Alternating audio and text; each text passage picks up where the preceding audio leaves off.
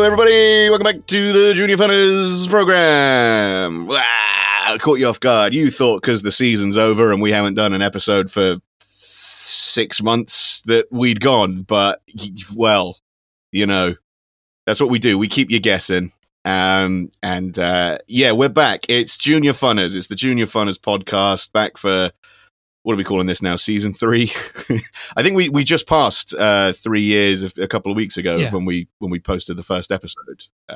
So not a bad return. 60 odd episodes in 3 years. Yeah. That's we need to get to the about a third of what we should have done. Yeah, we need to get to the big number. We need to get to the nice number. The sex number, yes. Number. Yeah. The epic number, Epic the Elon Musk number. Yeah. So it's Junior Funners. We're back. We talk about Arsenal and that. And it's hosted by your two faves, the Fun Boys. It's me. I'm Ollie. Hello. How are you? Did you have a nice spring there? We're into the summer now. Great. We'll catch up properly at the end because we've got a lot to get through. But I do want to hear about it. Anyway, my other host here with me, finally, is Lawrence. Pop-a-doo-doo-doo, listeners. Hoo-hoo. And Pop-a-doo-doo, Ollie. Oh, poptastic, mate. Poptastic. It's me, Mike Smash, from Fab Street, Swindon. The thing people don't know about Lawrence, he does a lot of good work for charity, mate. Under no circumstances do I wish to talk about, mate. Don't like to talk about it. Of course. All the great work I do for charity. Yeah. And that's a fun sketch from like 35 years ago that you young listeners can go check out. So it's been January 10th was when we recorded our last episode. So yeah, about a 6 month gap there between then and now. More or less back half of the season. Can't remember what we were really talking about at that point. But I mean, I don't know. But let's get into the Arsenal of it all, because we've got quite a lot we got everything and nothing to talk about, haven't we, really, from an Arsenal standpoint. So let's get things started with our first segment, Arsenal News.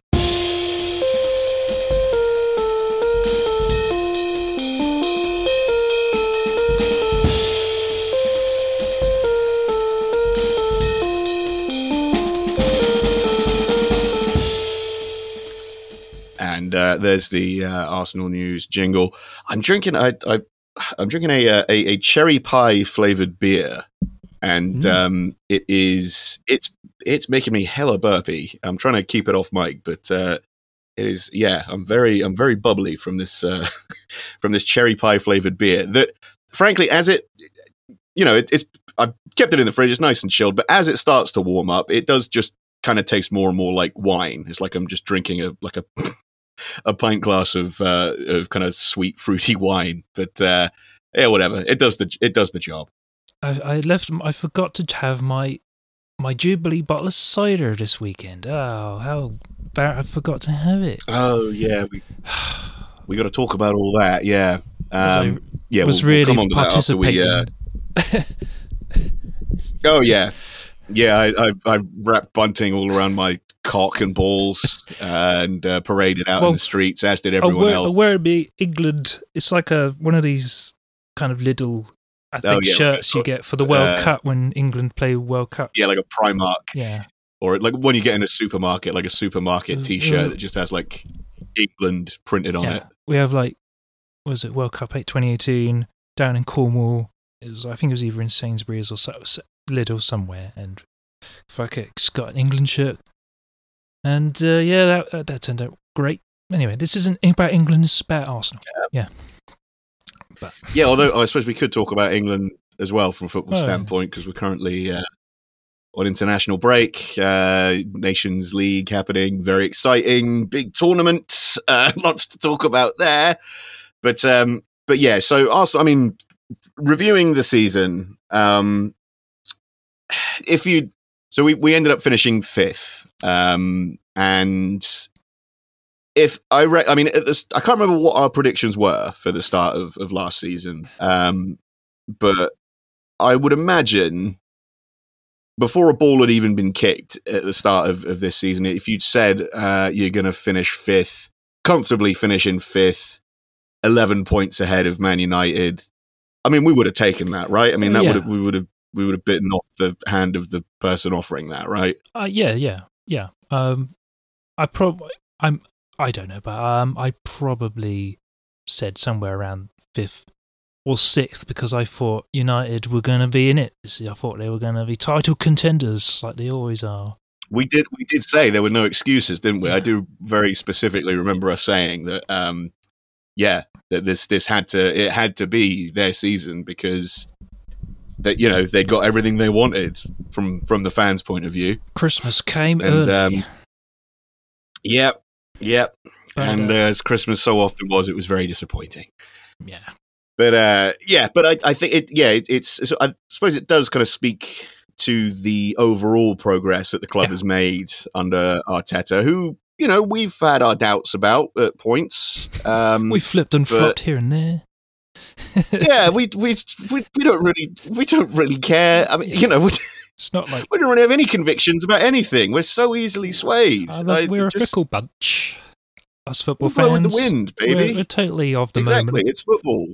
Yeah, it's all emotion and no logic. Yeah. But the fact that we did come very close to finishing within the top four, and not just within the top four. If we'd won like just a couple more games, we could have pipped Chelsea to third. Yeah. We sort of went on a couple of really bad runs of losing against teams that we should have beaten comfortably. But yeah, if we just picked up a couple of more victories, because Chelsea were dropping points quite frequently towards the end of the season, man, we could have snuck into third there, and then we'd be in the Champions League. But then, I don't know. On the flip side of that, we'd then be in the Champions League, getting murdered in the group stage by by good teams. We had to play we draw Barcelona or Bayern Munich, and then we just get hammered like 7-1 in aggregate, and that would be out of Europe. Whereas, you know what? I saw a lot of people, online saying you're not a real fan if you don't want Champions League, and it's like, but you got to think of this logic. We're a young team, right? Getting fifth is really good, right? We've got the youngest team in the league. Finishing fifth is probably the best, Youngest team in the league with a threadbare squad as well. And we got fuck all on the bench beyond our first choice 11, which is something we've talked about quite a lot this season. But I mean, it became very, very apparent towards the end that that we especially defensively, we've got our first choice back four, and everything seems to be okay when they're all fit and available, and we're able to line up with Tierney, Gabriel, Ben White, and Tomiyasu, and then have Ramsdale in goal. We seem to do okay. The second any one of those five is out, it just throws the balance off entirely, and it's just a complete kind of crapshoot as to how we do. That's kind of echoed throughout the team. We don't have much cover in many other positions throughout the team, but because of the huge clear out we had in January, in the January transfer window without bringing anybody else in. Yeah. It's a lot of people were bemoaning Aubameyang being sold. I was not one of those. I was very much the only good that we got rid of him, because he was one of the last of that kind of little group of toxic players we had who were kind of, he just, I don't know, just after his contract, he started turning up late, falling out with the manager and all these things. I mean, he had malaria. That was probably the only unfortunate thing. But I think his mum got very ill. I think my personal sort of theory is that he just stopped trying, really. After going through all that, I think he just, understandably, to a certain degree, just found it hard to care about football all that much, especially to the degree that Arsenal needed him to step up and be, because he'd been made captain and because he was the sort of focal point of the whole team, and there was so much on his shoulders in terms of the responsibility of kind of carrying that very young squad. I think, he just I suppose the perspective that a year like that would have, where you go through having malaria, family members, loved ones getting very ill, and then COVID happening on top of all that, and him catching COVID like multiple times.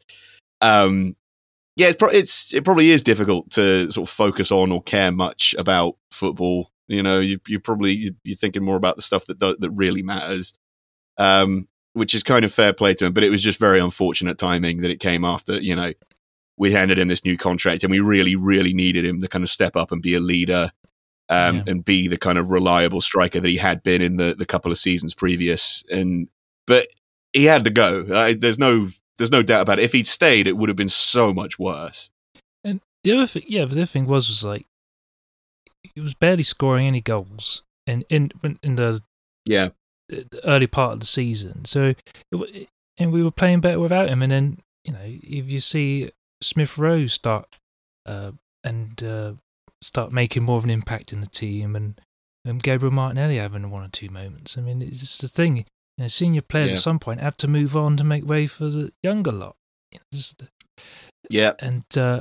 it's as much as bloated pigman Piers Morgan wants to go on about how he shouldn't have sold Aubameyang. Oh, shut, you moron. Yeah, and he gets to. It's win-win for him, because he gets to complain either way, doesn't he? Really, he gets to carry on being a contrarian fuckhead. Yeah, no matter what. And people like him, but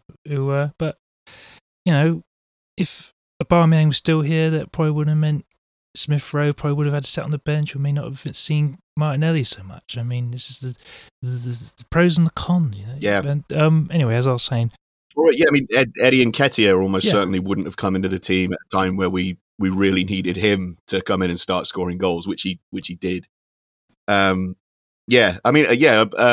Saka and Smith Rowe both got into double figures, I think, for Premier League goals this season, which is great for, considering how young they are, and the overall kind of lack of goals, because we really didn't score that many goals in total over the season. Yeah, it was around 61 or so, I think.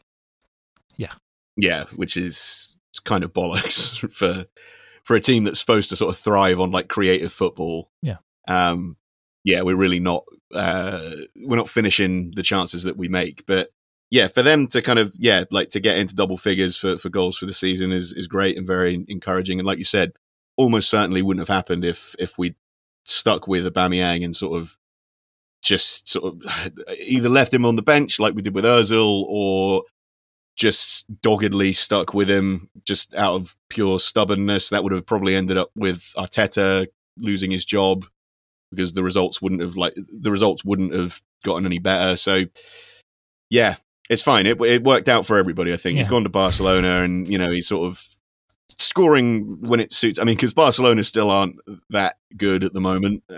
So no. He's scoring in the games that don't really matter for them, and then in the big matches they're still folding like a lawn chair. It was quite typical, really, that I saw the Europa League semi-final against Frankfurt, and he had he already had to tap it in, and it just typical Aubameyang fashion. He just entirely missed the ball. It was just unbelievable. It's like, that's the Aubameyang we remember.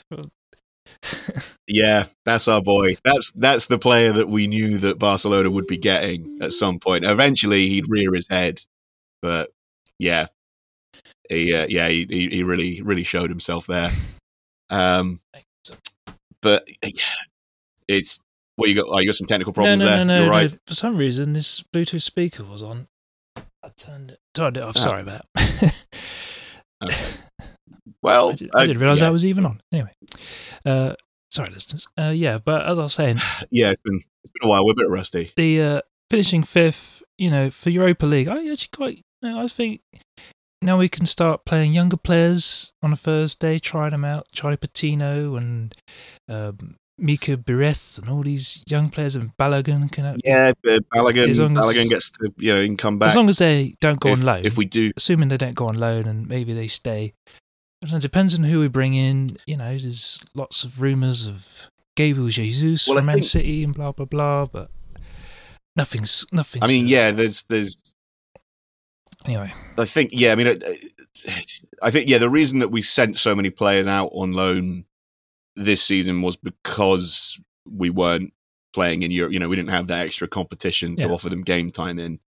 I mean, the last season that we were in the Europa League, I really enjoyed watching those games because, a lot of the younger players got a chance to play, and they looked really good. Like Eddie Nketiah looked really good in those matches. Joe Willock was our best player in quite a few of those games before we sent him off to Newcastle. Balogun scored his first goal for us. It'd be nice to have him back, sort of seeing what he can do in those matches. William Saliba, if we do end up keeping him, which I hope we do. Apparently, over the weekend there was a quote saying that he wants to stay at Arsenal. Whether this is official, factual, I don't know. But this is a recent news that I've heard in the rumours that Saliba wants to stay at Arsenal. So yeah, because I think we need more cover at centre back, clearly, because Ben White's had his injury issues. Rob Holding, in general, has been a good squad member for us. The only unfortunate incident he's had was in the Spurs match where he went insane and just decided to get himself sent off for no reason. But other than that, he's been pretty good. But yeah, beyond sort of those, I suppose those three kind of first choice centre backs with Rob Holding, Gabriel, and Ben White. It'd be nice to not have to rely on like Xhaka to fill in defence or Cedric or Nuno Tavares anymore. That was the other rumour of Yuri Tielemans is another strong rumour that's out there that he might be joining. I don't know when, but apparently, there's a lot of the players that we seem to be heavily linked with are also heavily linked with Spurs. Yeah. So it's sort of just copying us. Stop copying us. Like you stop copying. It was our idea to finish fourth first. Yeah. They copied it off of us. But I mean, they famously, legendarily big spenders in the transfer market.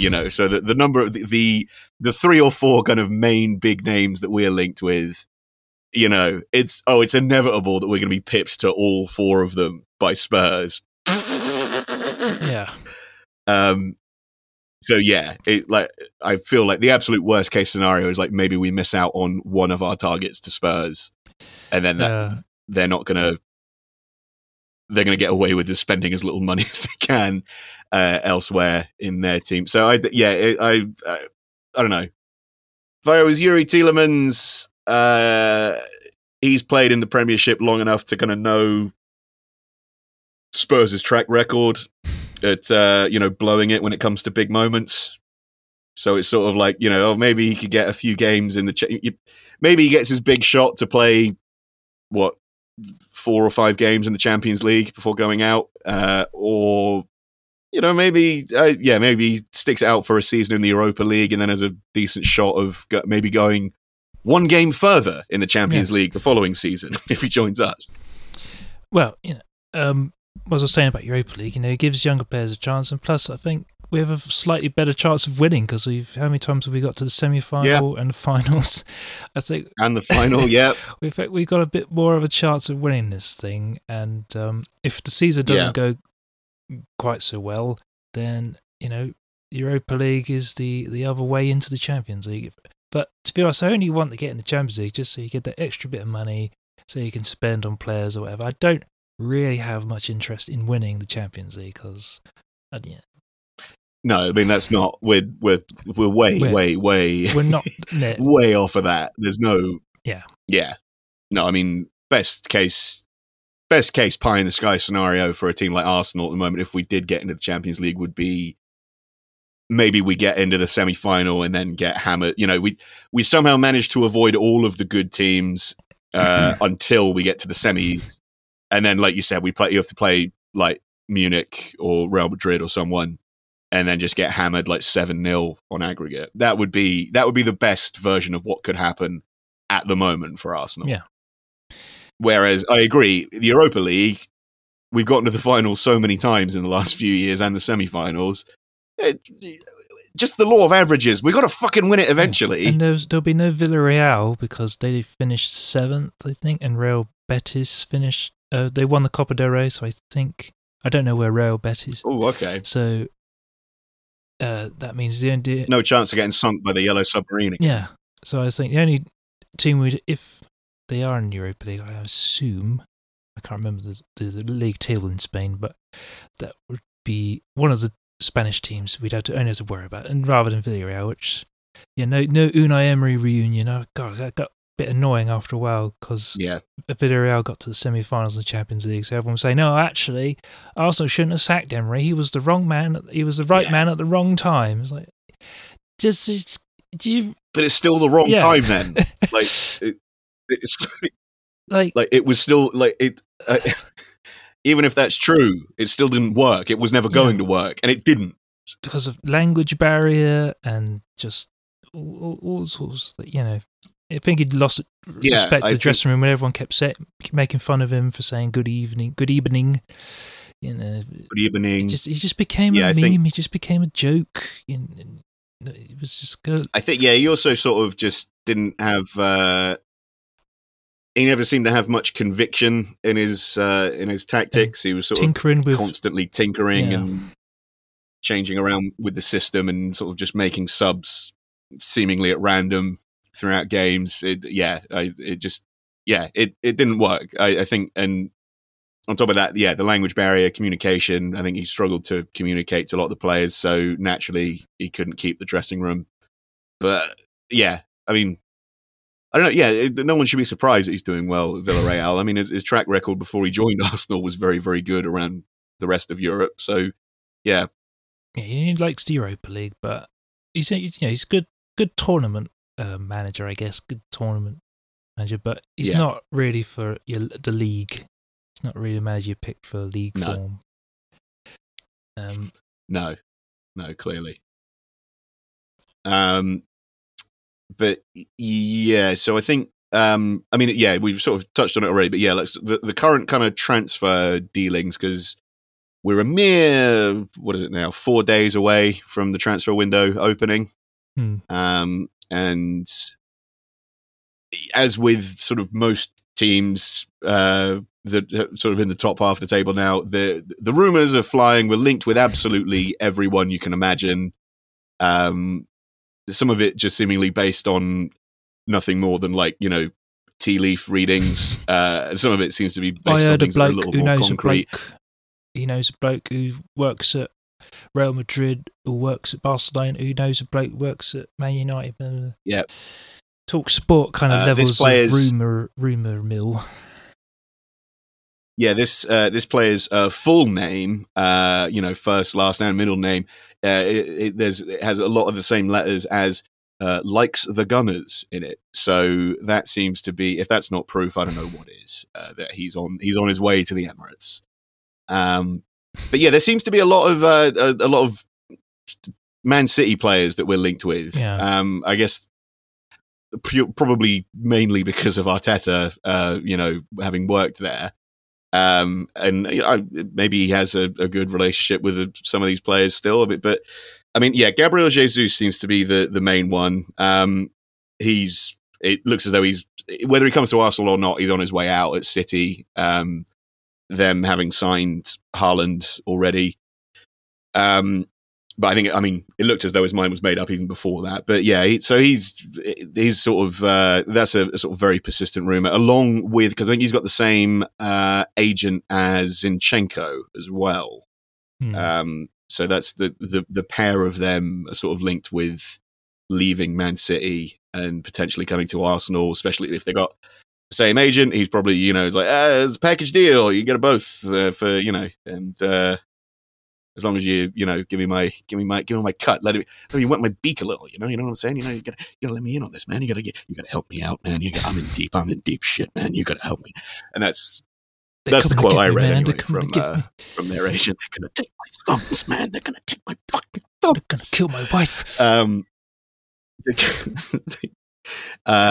But I'd take either or both of them. I mean, Jesus is a striker. I mean, full stop. That's the end of that sentence. He's a striker. I mean, we need a striker. He can play almost along. He can play either left or right or centre. You know, he's very versatile. Yeah, he can play anywhere in a front three, and he's good aerial ability. Proven at scoring goals. He's proven at scoring goals at all levels as well. Yeah. I mean, he scored consistently for them in the Premiership. He scored consistently for them in the Champions League. So we know that he can. That there's no sort of question mark over his quality in terms of whether he can score goals. Is he? You know, I'm quite happy kind of being in the category that's not yet up there with Man City, but I'm happy to take their kind of, you know, their scraps and their leave it. You know, the players that aren't good enough for Man City doesn't mean they're not necessarily not good enough for Arsenal anymore. I think he could do very well in this team. Yeah. I think... because he'll be surrounded by a lot of good creative players. I think he'll get a lot of service. He's certainly much more mobile than Lacazette, who... you know, because of his age, was just couldn't keep up with all these young'uns, Lacazette, who Yeah, I feel a bit bad for Lacazette. He's just clearly tried so hard, like every game, but it's just if he was still, you know, as fit as he was like 5 years ago when we signed him, he'd be playing kind of like a Harry Kane type role where he drops a lot deeper to help win the ball, which releases the kind of, like, you know, the faster, younger players on the wings ahead of him. But yeah, he's not good enough to do that anymore. And yeah, he can't. Like you said, he just doesn't have. He's got great skill, you know. He can sort of dribble, and his first touch is usually very good, but he can't. He doesn't really have any pace. He can't outrun anybody anymore. So it usually ends up with him like trying to draw a foul to get a free kick or a penalty, and you know, sometimes it works, sometimes it doesn't. But yeah, that's another sort of transfer story. Is that his contract isn't going to be renewed, and he'll be leaving at the end of the month, which is fair enough. But I appreciate sort of everything that he's done. I think he's been a good servant to the club, and he's clearly been a very important figure in this heavily transitional time, kind of post Aubameyang. You know, he's very well liked by all of the younger players. It seems like he sort of made a real effort to get involved with them and helping them into the first team. So yeah, don't begrudge him anything. I think he did. I think he tried his best. I do believe that he gave us everything he could. But at the end of the day, just the quality wasn't there anymore. Yeah. So that's why I think he would be a good sort of replacement. He's kind of the same kind of height and build like Gabriel Jesus, but he's just got a bit more of this pace and as well aerial ability.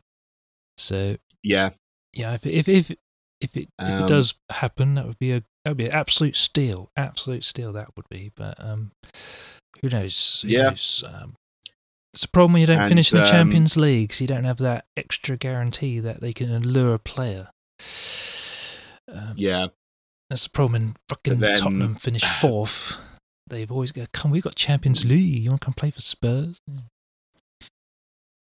Yeah, but then it's like I was saying before. It's sort of like players have to sort of weigh that up against. Oh, it's playing in the Champions League, but it's for Spurs. Yeah. So it's no trophies. Do I hold out for a team that's going to consistently be in the Champions League, or do I cut my losses and accept that this is going to be my one shot at being in the Champions League? When the manager has fallen out with the owner and he leaves sort of Christmas time, you know. Yeah. Because the form of the team's like mid-table, 20 points off of top four or 30 points. Yeah, I mean, it'd be like...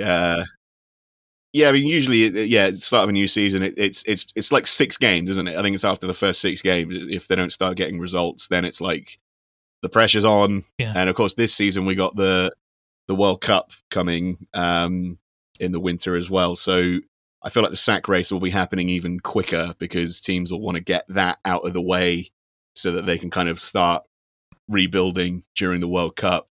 Yeah. So I assume Premier League will be off when the World Cup's on.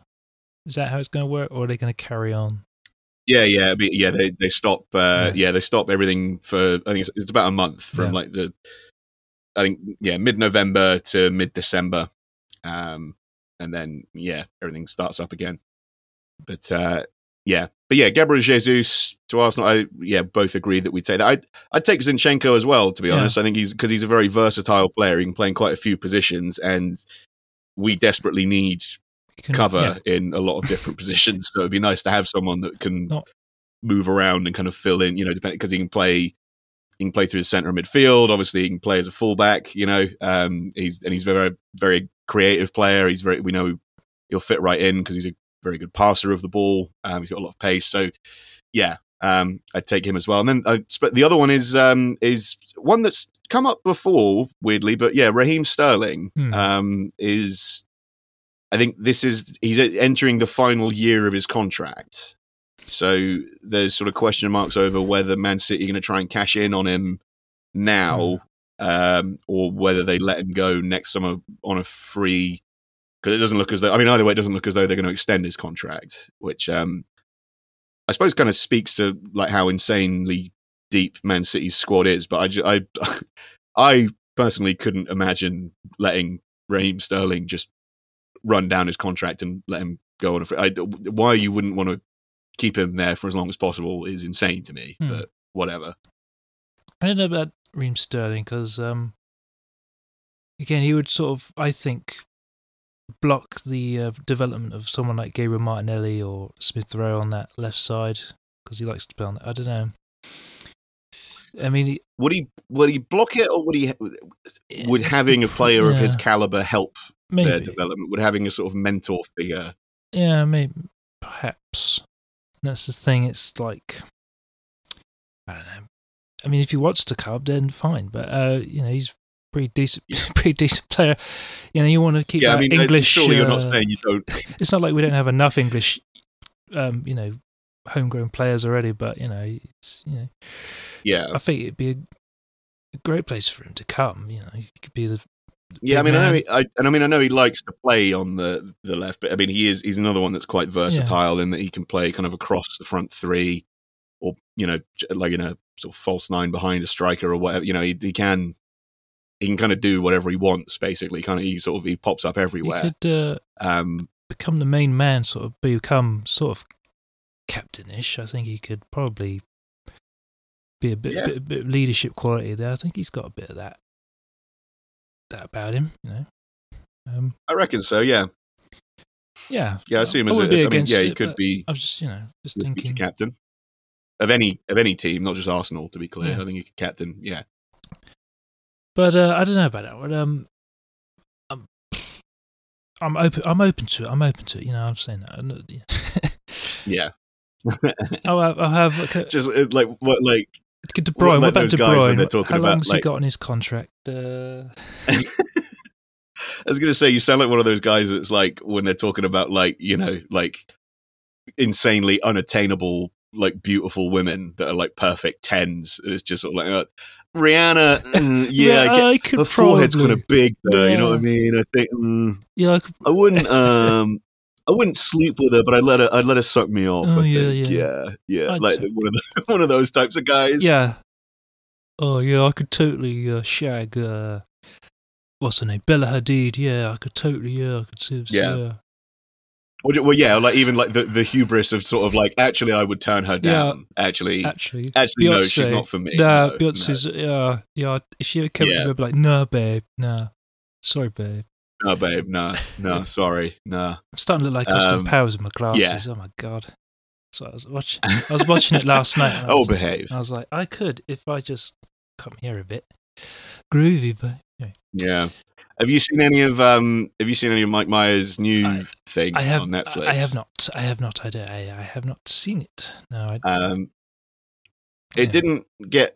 It from what I saw, it wasn't particularly well received. But I have to say, I did quite like parts of it. I thought some of it was very kind of. I mean, it's nice to see Mike Myers just kind of doing something again that wasn't, that's not like Shrek or just like like just sort of silly kids stuff. It's got like a good kind of.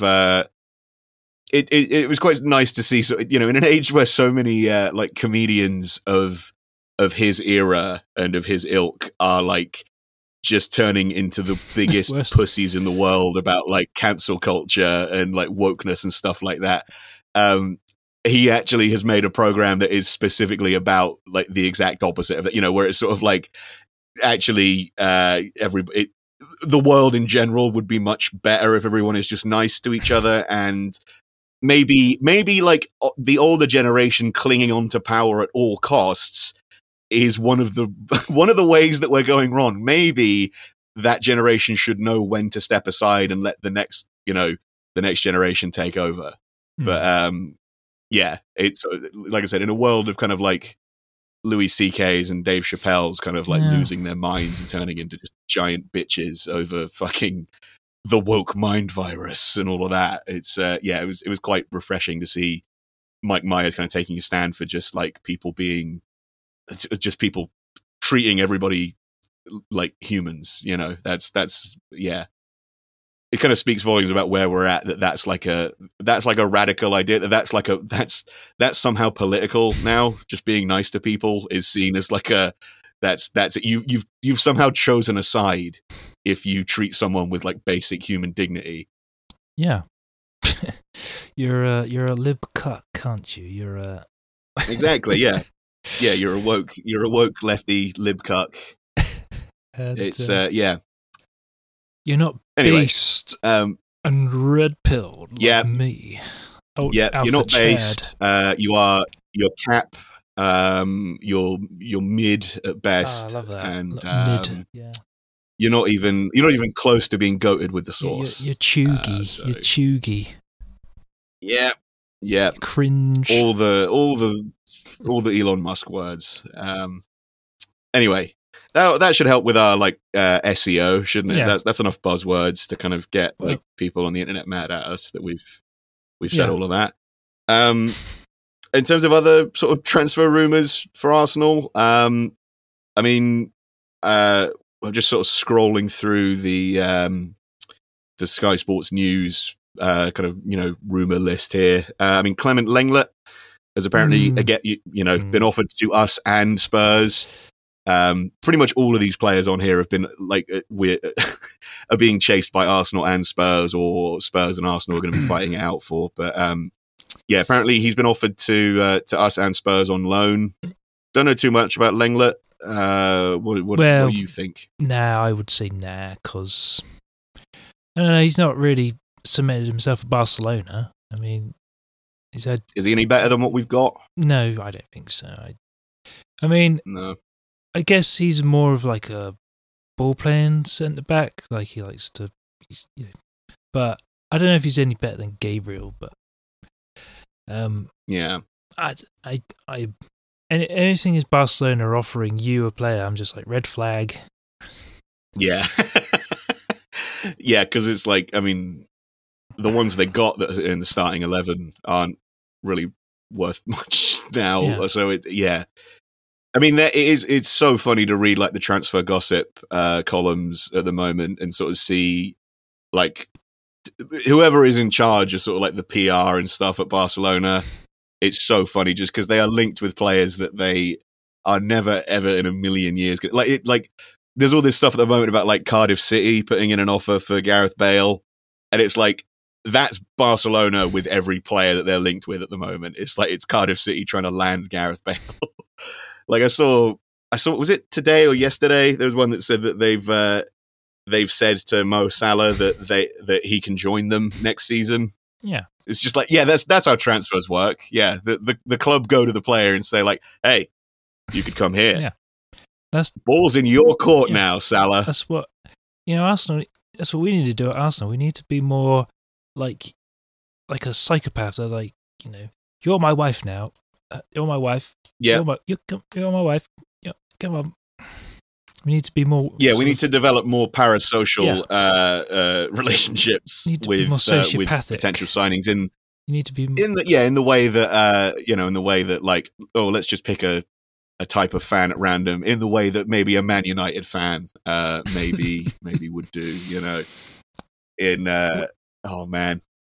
We were offered several players in the transfer market and we didn't take them. Yeah, that's how we were offered Haaland. We were offered Haaland. Yeah, and we said exactly.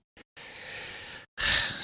couldn't believe that. Like United, one of our old faves, United Trey, popped up again on the images that precede unfortunate footballing incidents Twitter account, because he tweeted, I think it was in reply to someone else as well, saying like acting like Haaland isn't already a United player.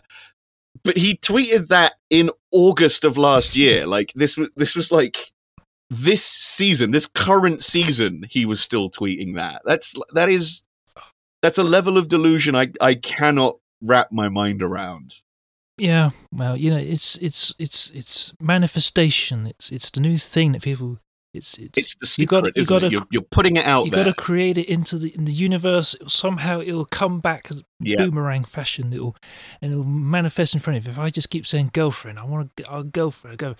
Eventually one will come eventually. And then you'll meet a girl and you'll become friends with her, and then and that's it.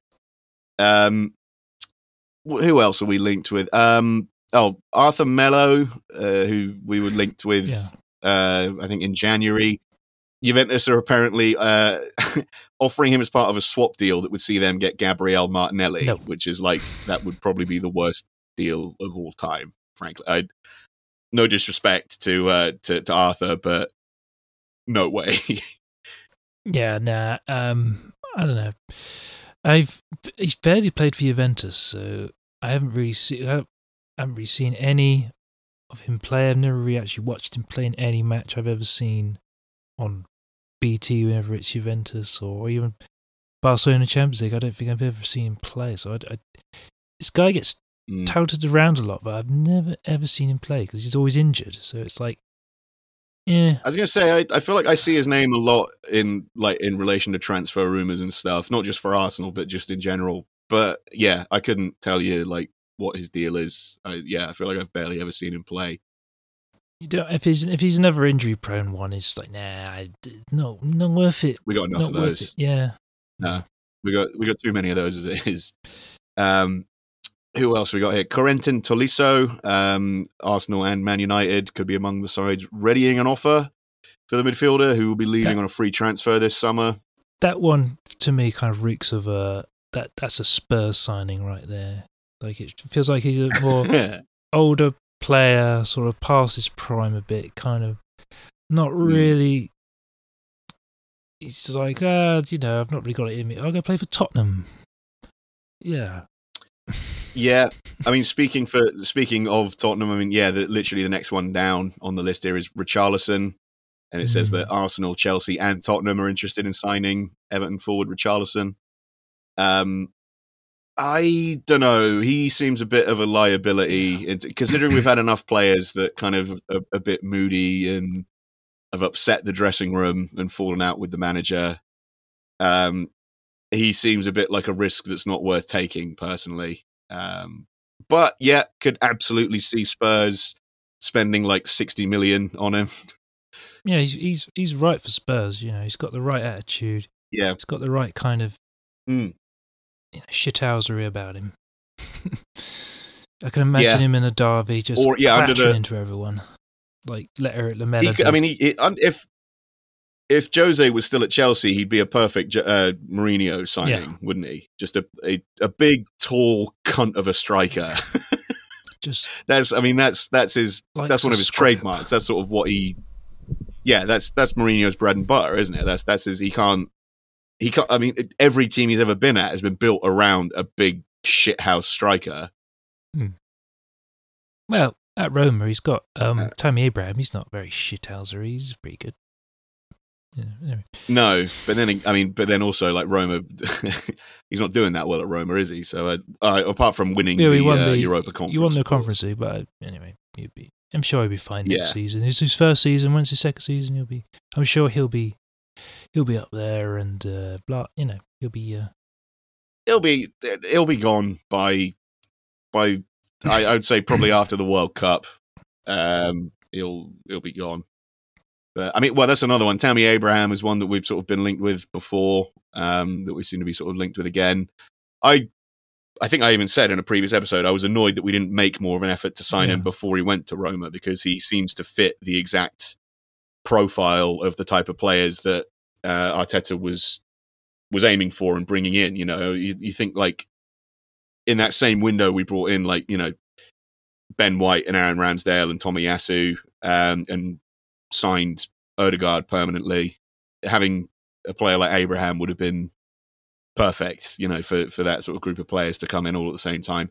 But I mean, you know, I don't know. With hindsight, we still had Aubameyang, we still had Lacazette, we still had Nketiah.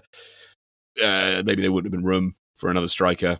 But yeah, if there is still a chance we could get Tammy Abraham, I think we should, because it'd be nice. Again, he's a guy that's sort of proven that he can sort of do it at all levels. It'd be a nice option to have, having a nice big tall striker, because we've got too many shorties. Very skillful as well. Too many shorties in the team. Too many 5'7" guys. Yeah. We've got too many little babies. we need a 6 foot. We need someone over 6'1" at least in the team. Someone who can handle a high ball or cross, head it, or can hold it out field. You know, we need someone. I think it sort of speaks volumes that we were sort of pretty good from set pieces this season, but a lot of them were scored by Gabriel, who has got to be one of the tallest players in the team, if not the tallest. Yeah, I think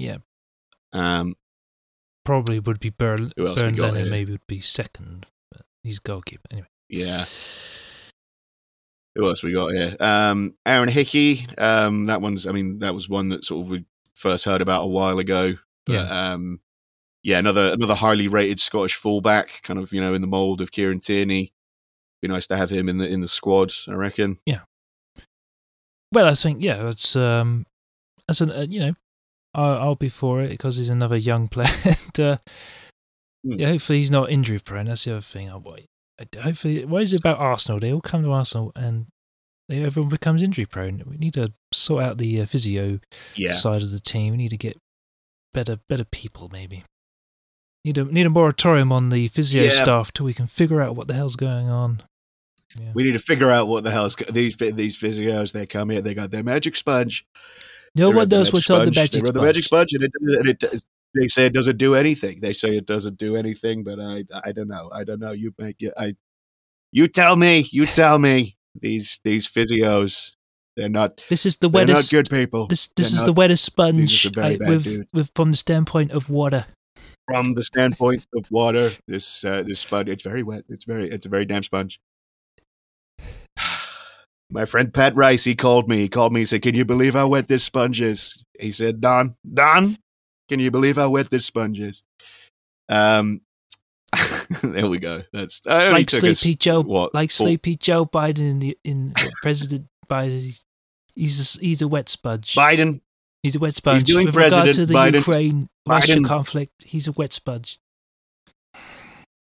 He's doing president. He's doing president, and he's soaking up all the ice cream. That's what he's doing. He's a big sponge. He's soaking up all the ice cream. Only took us 3/4 of an hour to get into the Trump stuff. Yeah, I can't help myself. I love it. It's like we never left. Yeah, but you know, it's like you get back into the old chat. Oh, yeah, here we go. Yeah, it's like You finally find that groove like in riding that a bike. chair haven't sat on in a long time. There it is. Yeah, riding the world's stupidest bike. Who else? Marquinhos. That's a name that I keep hearing a lot. That it seemed as though that was like a done deal, but then it turns out that that's going to like drag on now for some reason. But he's another young Brazilian player. That, I mean, our just hunger for Brazilian players just knows no bounds. We're just going to keep bringing them in. Yeah, this one. We're going to be like sounds like we're going to be like Wolves with Portuguese players. It's just us and the Brazilians. I think there might be a Brazilian team called Arsenal. Maybe there's a South American team. I think it either. I don't know which league. It might be in Argentina, but I think there is a Arsenal in South America. One of them. I don't know which country. But anyway, but yeah, this one sounds like an Edu kind of signing. Just try and find some 18-year-old Brazilian that we can sign for literally no money at all. Yeah. But yeah, it does smack of Edu.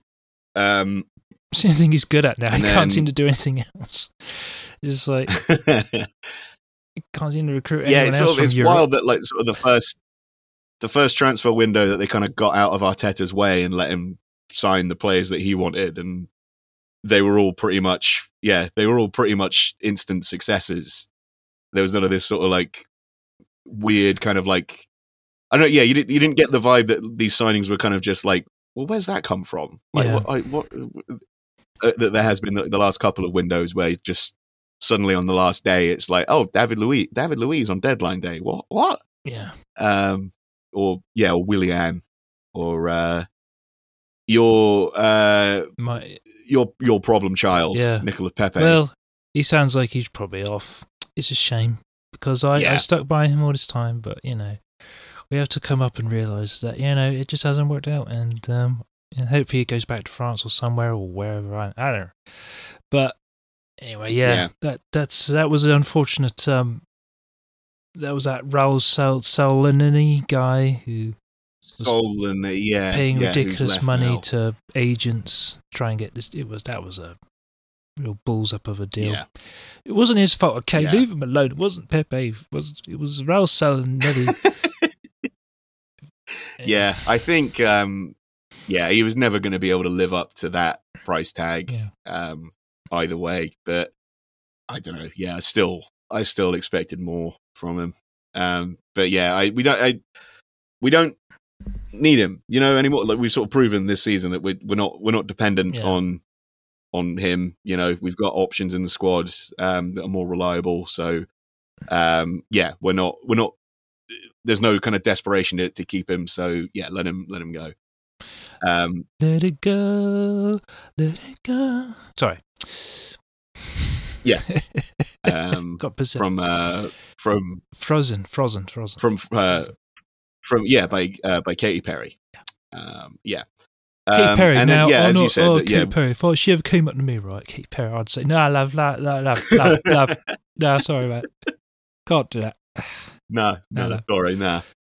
And then William Saliba, it does say he's put an end to speculation he could leave Arsenal this summer after confirming he'll return to the club for pre-season. That was quoted from yesterday. So I'd like to see him come back, just if only to sort of finally get a chance to see what he can do. I mean, he's been here for a couple of seasons and we haven't seen him in an Arsenal shirt outside of a couple of friendlies. So yeah, give him a chance. Give him a chance to sort of get a run in the team. On, Europa League is the perfect. Europa League seems like the perfect opportunity to sort of give him a chance in the squad, give him a run out of a few games, let him fight for a place.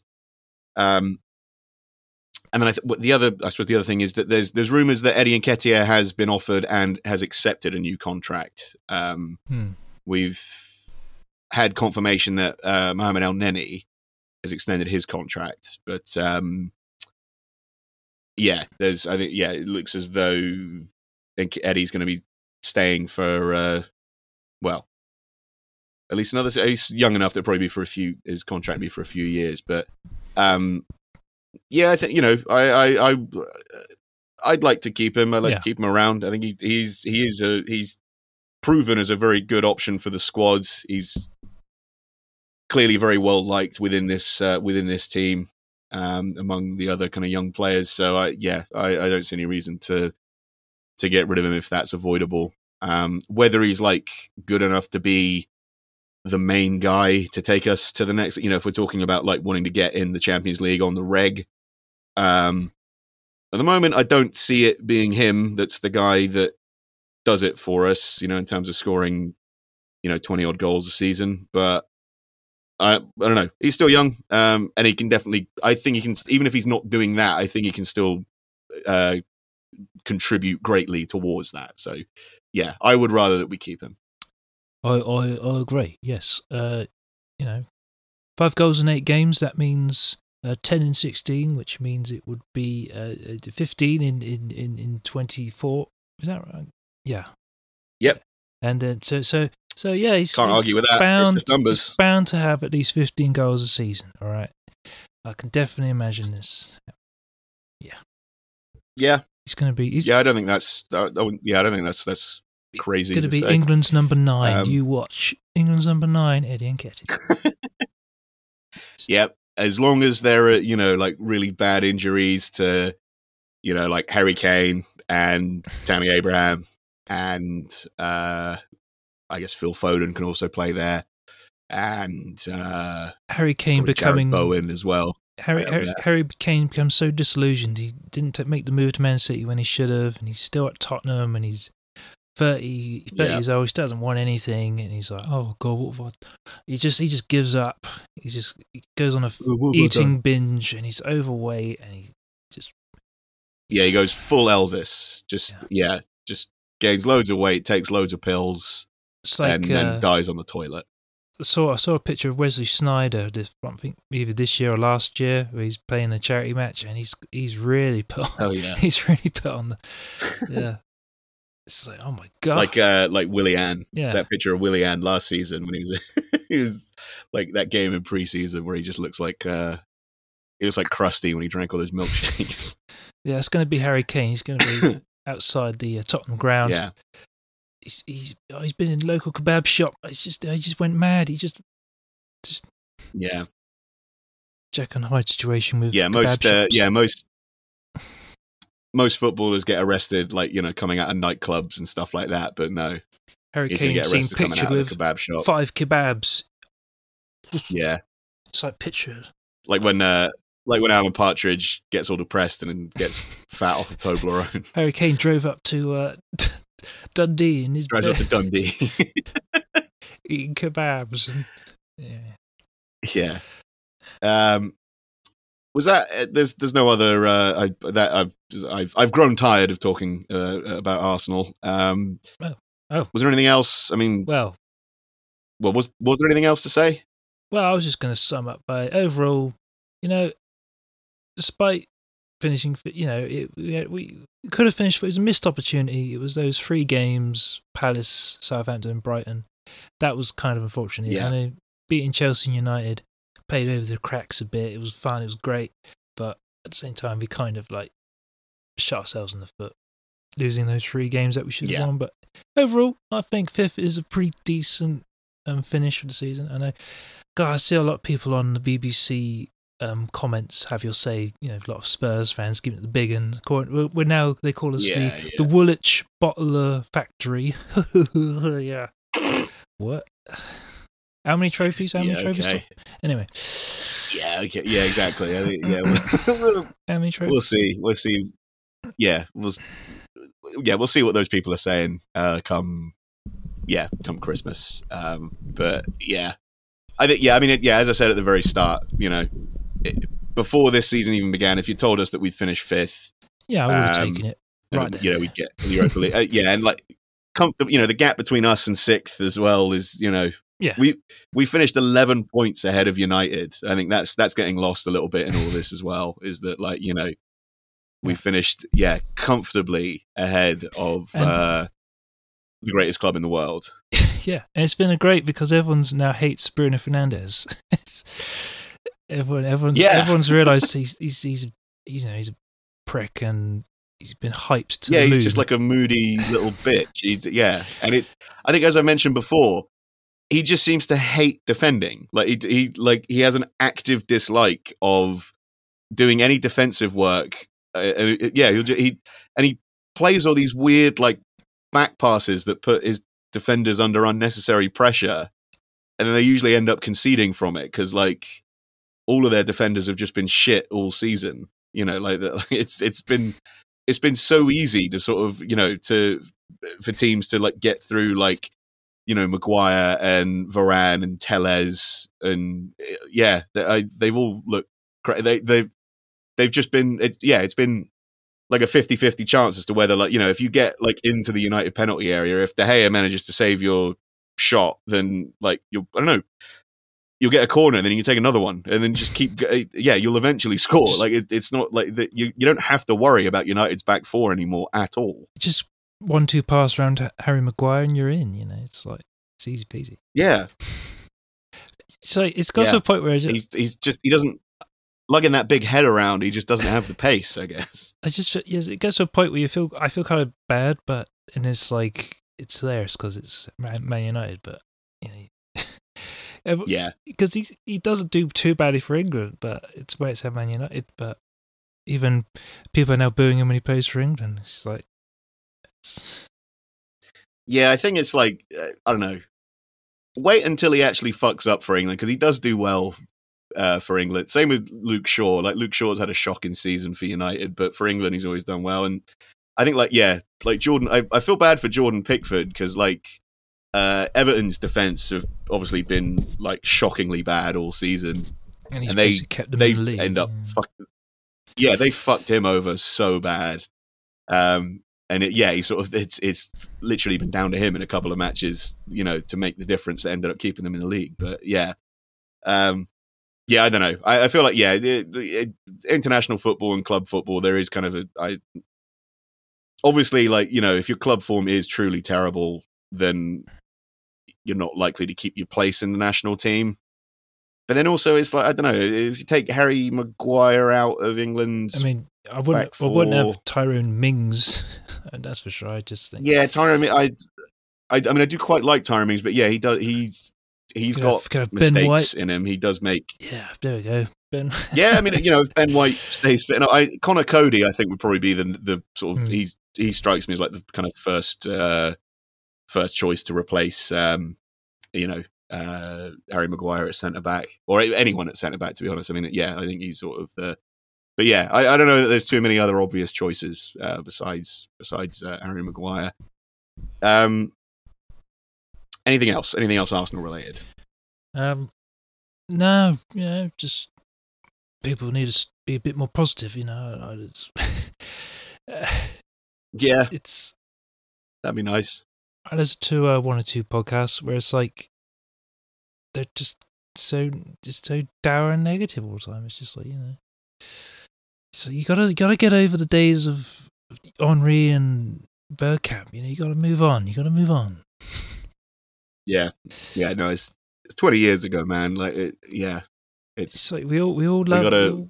We all love them, but gotta move on. I mean, Liverpool had to go through it, didn't they? I mean, they went through a period of just absolute dominance, and then had to go through sort of a 10, 15 year kind of transitional period where they are now back at the at the kind of at the very top, competing for everything. But I mean they had to go through season after season of only finishing fifth, sixth, having to settle for maybe winning the odd FA Cup or League Cup every now and then before they started selling your best striker to Chelsea. I mean that was although the fact that he then completely bombed at Chelsea was very funny. Was great. Yeah, that was good. They played an absolute blinder there. But I think that is something that Arsenal and Man United are having to go through now. Is that kind of that Liverpool period of like the sort of through the 90s and early 2000s, until we get our Klopp, until we get to our Klopp era. That's the thing we have to. This is where we're at. We have to think about next season. Chelsea under the new owners. I don't know how much they'll have. They may not be able to. They may not be like Abramovich, where they just spend like crazy. I mean, Man United, they're going to with Ten Hag. Who knows what they're going to be like? Because even though he'll probably want to rebuild a squad for the future, they'll still want trophies. They'll still think they're entitled to everything. So that won't change. Yeah, absolutely. They all appreciate that it's a transitional period and they're rebuilding, but also they need to be competing for all the trophies all the time. So it's like I think next season is going to be because you don't know whether someone like Liverpool may plateau or not. After 5 years or so, maybe they might. I don't know, or I don't know, but. I think next season it could be completely different. Who knows? I mean, with Newcastle as well, that's the other problem. You've got Newcastle to compete with now, and the transfers with money and all that. But we'll see what next season's like. It could be completely different title race. It could be Newcastle and it could be Tottenham and Newcastle. Yeah, wouldn't that be great for everyone? Yeah, man. Tottenham, Newcastle. Yeah, that would be. That was What year is this? Wow. mid-90s. Yeah, that's The Ginola Derby. yeah, it's like 19. Yes. Yeah. Oh man. Yeah, I think. Yeah, I mean, Chelsea is going to be an interesting one because so many of their like pretty much all of their like defenders are out of contract, aren't they? Like Yeah, they're not going to have Rudiger and Christensen. they're not going to have Azpilicueta. Rudiger's gone. Marcos Alonso apparently allegedly might be off. Christensen, I think, Yeah, another Christensen one. is, So it's like, yeah, he's out of contract. Silva, I think Silva's 37 now, isn't he? Thiago Silva. That's yeah. So I think there's lots of positives. We are in a good place. We've got a nice, good young team. They're grown together. All we need is maybe a nice, good striker and maybe a couple of extra defenders and midfielders, maybe another winger, good backup goalkeeper for Ramsdale, I think. And we've got a team. We can compete. But anyway. Yeah. For the first time ever, Arsenal are just a couple of signings away from really challenging for the title. Yeah. I think we just need to... Because this is the thing with Man This City. is new ground. This is new ground we're breaking now. Man City and Liverpool, where they're just like 100 goals every season now. They're just breaking records. It's becoming kind of ridiculous. It's like almost like a sort of bubble, like a goal market bubble, where eventually there has to be a shrink. Eventually the big teams, they lose form or something, and they just like... Yeah. We'll go back down to the highest goals in a season, you know, in the 60 to 70 region again, you know. Like the old... Yeah. But, I remember one time on one season on Football Manager, I managed to... I think I was managing Arsenal, and Gabriel Martinelli won the Golden Boot with 17 goals in one season, and he got like an Achilles injury, so he was like injured for like the last like 2 months of the season as well. So it's like, yeah, it can happen. Like statistically, it can happen. You know, they wouldn't put it in the game if it wasn't realistic. There was this bloke. I think he's a Chelsea fan. He's a sort of one of these YouTube social media people. He's been on TalkSport, and he was saying that he thinks Erling Haaland's going to flop in the Premier League. He's for a bold prediction. Erling Haaland's going to flop because, you know, any players in the Bundesliga, you know, don't do so well in the Premier League. Unlike Kevin De Bruyne, unlike Thiago Alcantara, unlike Aubameyang. I mean, I know he didn't do so well at the end, but I mean, he's like, wasn't he like, he was one of the quickest players to get to like 50 goals in like in 50 in like Premier League appearances. Like, so like players for the Bundesliga. What an insane thing to say. What a fucking insane thing. Like, yeah, players in the Bundesliga, they can't handle the Premiership. Yeah. Like, what are you talking about? Yeah. Anyway, yeah, but they're just talking out their arse. Wait, it's funny to watch. Yeah, well, it's TalkSport, isn't it? I mean, the first rule is just don't listen. Don't. I do. Don't I listen can't to help it. TalkSport. I gotta listen to it rots your brain. I gotta listen to what what's his name, Simon Jordan. Without full respect, respect. God, yeah. Arsenal. Arsenal fan TV. No, I much prefer listening to Five Live and listening to Clinton Morrison. To be fair, listening to Clinton Morrison. To be fair, he's had a really good season there. To be fair, to be fair though, he's had a really good season. It was quite good on Five Live on the Champions League final, because when they were talking, I thought all the crowd, the police trouble that they had, oh yeah, but we have to cut away from the open ceremony because, quite frankly, it really doesn't matter really. That was like, that's so true. Why do they have opening ceremonies? Yeah, silly Champions League or whatever, Europa League. Yeah, having an opening ceremony for like the final of a tournament is very weird. I understand having like an opening ceremony for something like the Olympics or the World Cup. You know, having it at the beginning of like a weeks long sporting event, but doing it like at the final, like a single match at the end of a tournament seems just stupid. What a bizarre waste of time that is. Yeah, they gotta justify the stupid money that they throw around. Yeah, all the as well. advertising money and everything. We want big cola bottles dancing around. Yeah. Yeah, we need these big tires need to do ballet next to each other while this person sings the official sponsor anthem. This Gazprom mascot needs to do a little Fortnite dance in the middle of the pitch, you know. Yeah, he needs to do an interpretive Fortnite dance in between these pyrotechnics. While Andrea Bocelli sings Conte Partiro. Dua Lipa will sing the national anthem of Albania. All right, that's it for Arsenal, right? Yeah. More or less. Okay. Let's take a quick break, and then we'll come back, and then I guess we're going to talk quickly about the Platty Jubes. Oh yeah.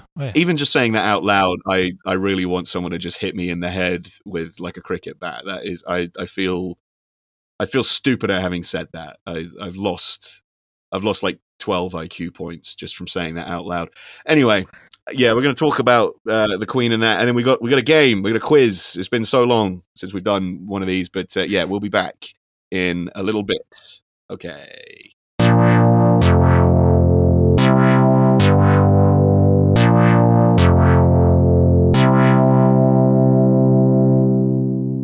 Right. You hear me? Yeah, hang on. Let me just. My mic keeps dropping all the way down here. Tighten that up a bit. There's a pill for that. And that leads me into our next feature, BlueChew.com. If your mic keeps dropping mid podcast, I'm only joking, but Blue Chew, get in touch. I feel like the bar is pretty low. Seeing some of the other podcasts that Blue Chew advertise on. I mean, I feel like they surely could do worse than us. So, anyway, we'll leave that in. You good? Yeah. I just want to get a glass. We'll leave that. We'll leave that in on spec for Blue Chew. I just mic. Just checking mid levels, listeners. Hang on. Yeah, it's all good. Yeah. You're such a You're so level pilled. I am level. I'm just. You sound like a real level cell. You're a level cup. Level cell. Yeah, well, I just want the best sound for our listeners because I care about all two of them. Yeah. I bet you listen to music on FLAC as well. You fucking loser. I probably. They call it lossless FLAC because the people that listen to it will never lose their virginity. Probably. Isn't that what?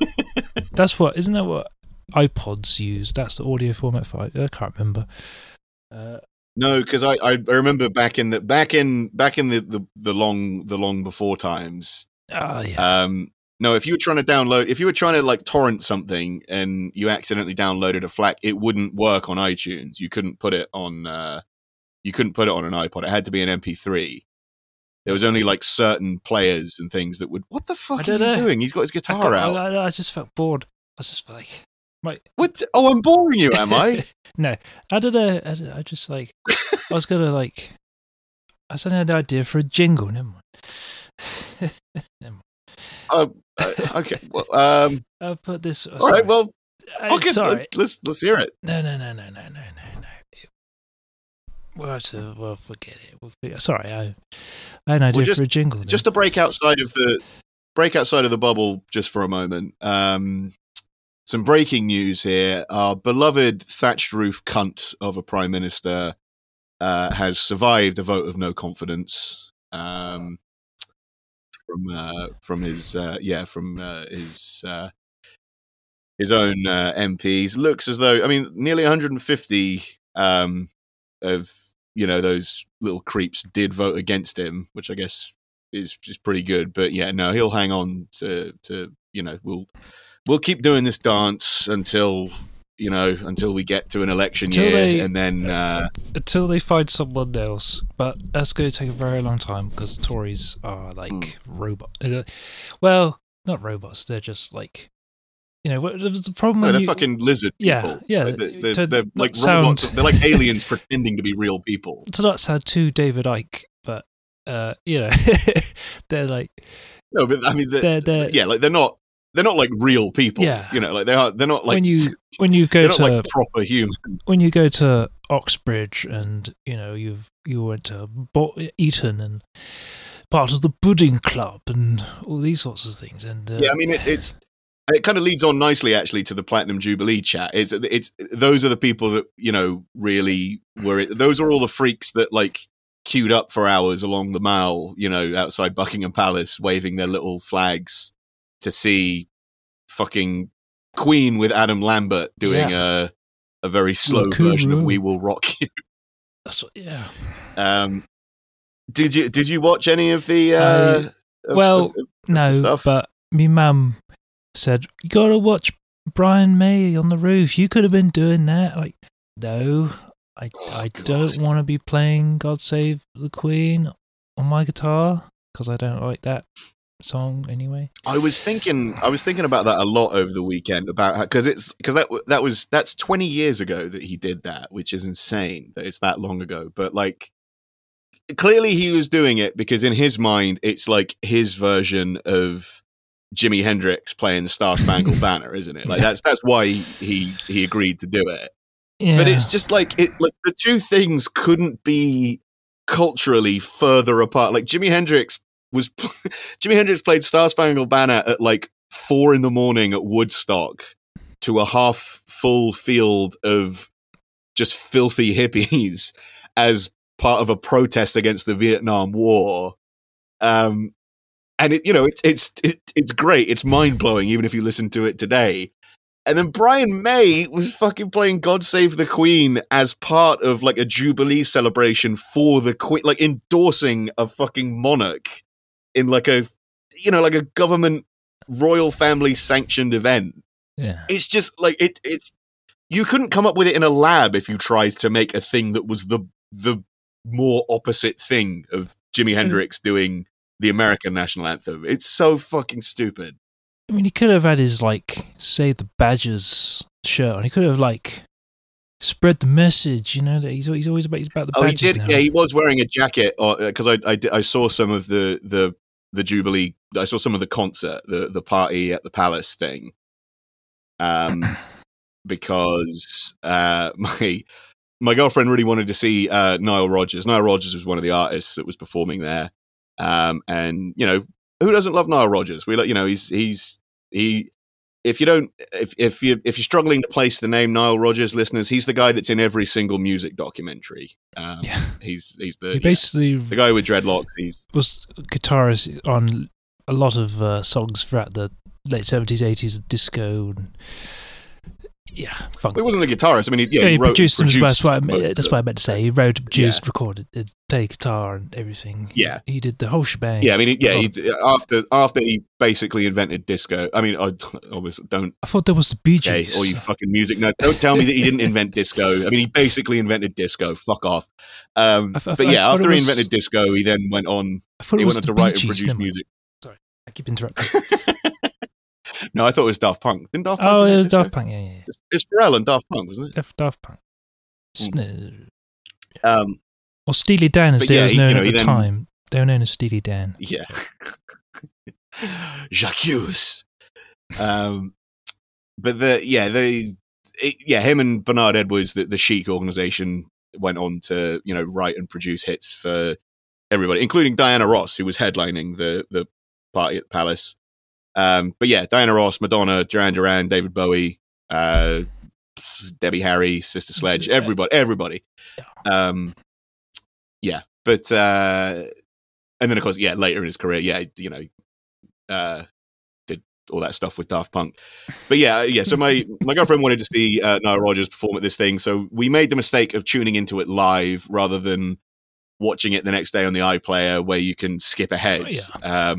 Because watching it live meant that so the actual music started at 8 p.m, but the television coverage started at 7:30, which meant that there was a full half an hour of just bum licking and dick sucking. Oh yeah, I saw a bit. Yeah, It was pretty.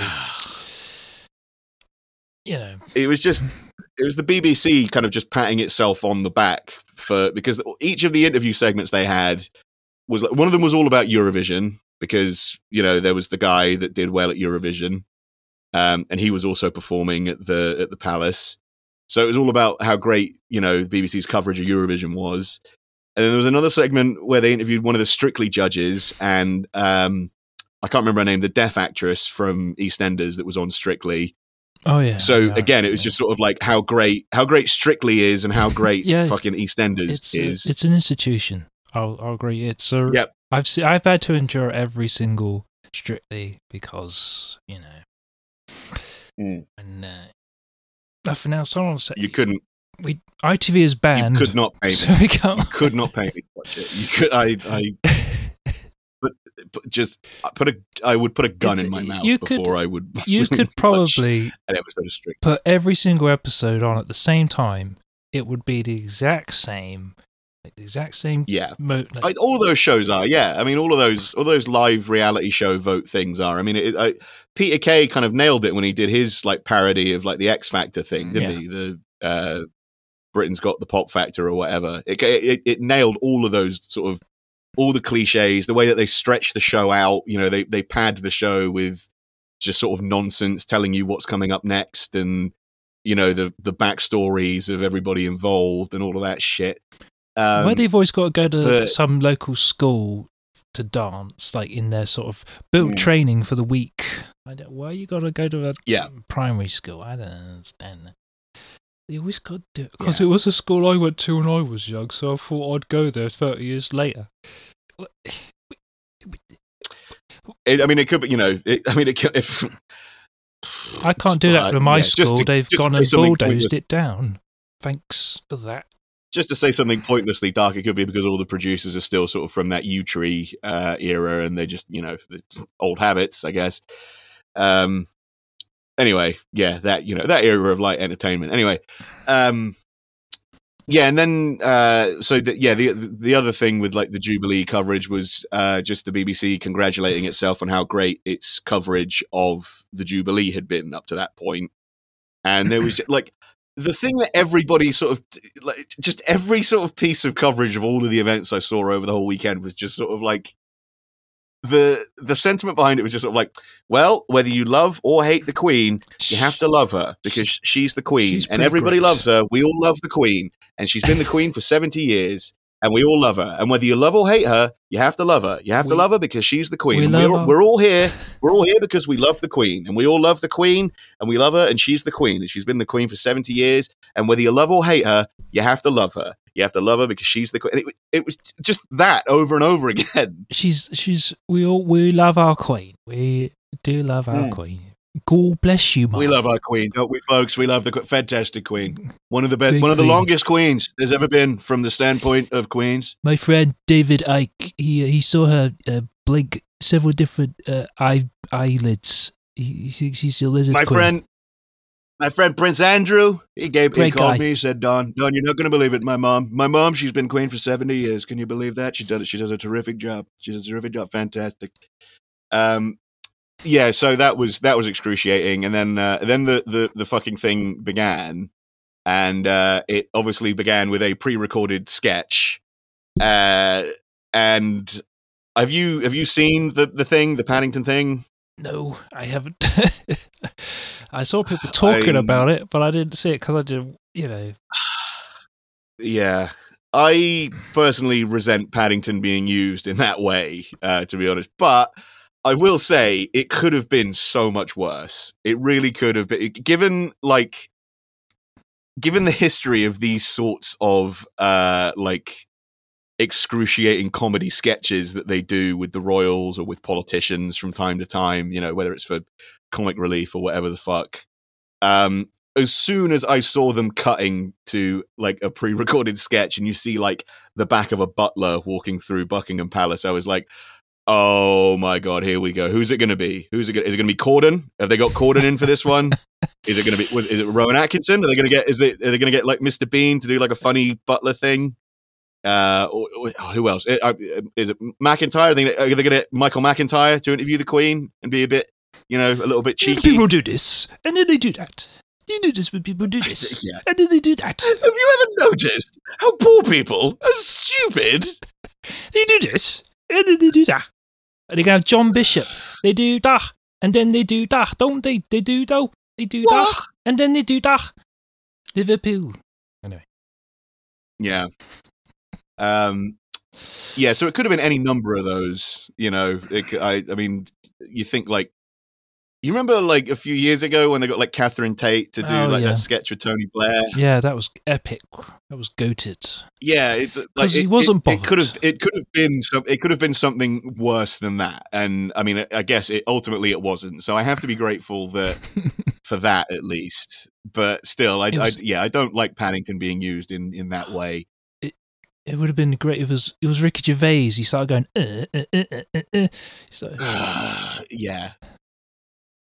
Great stuff. Wait, what gender is she? What is she? Has she got a cock? Has the Queen got a cock? Oh, have I offended you? That was pretty good. Yeah. Yeah, well, that shows how fucking easy his act is, doesn't it? Though, just fucking. I won a Golden Globe 15 years ago. Yeah, still going on about it. Yeah, exactly. Yeah, you remember The Office that I co-wrote with someone else who is clearly much funnier than me? Yeah. But yeah, luckily it wasn't any of that. Although it was kind of like MC'd by Lee Mack, and yeah. I'll say I like some of the stuff Lee Mack has done over the years. I remember the sketch show. I don't remember that from the late 90s, early 2000s on ITV. Sort of. Did you ever see that? It was him. It was him, Tim Vine, Ronnie Ancona, a bald comedian called Jim Tavares. I don't know if you remember him. He was very funny. Karen Taylor. I think there was another Australian lady. They remade it in America with Kelsey. It was sort of remade as Kelsey Grammer Presents the Sketch Show, and it had people like Paul F. Tompkins and Caitlin Olsen from Always Sunny in it. I think Lee Mack was the only one from the original UK version of the show that was also in the American one. But that had some funny sketches in it, and I thought, I like bits of his stand up and stuff, but.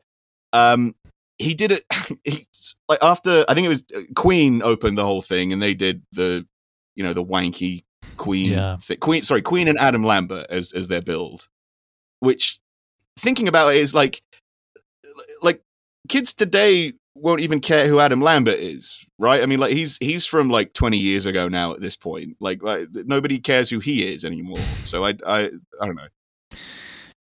We gotta do this. I mean, because they got the same name. We gotta constantly drag them out, even when they're 90 years old.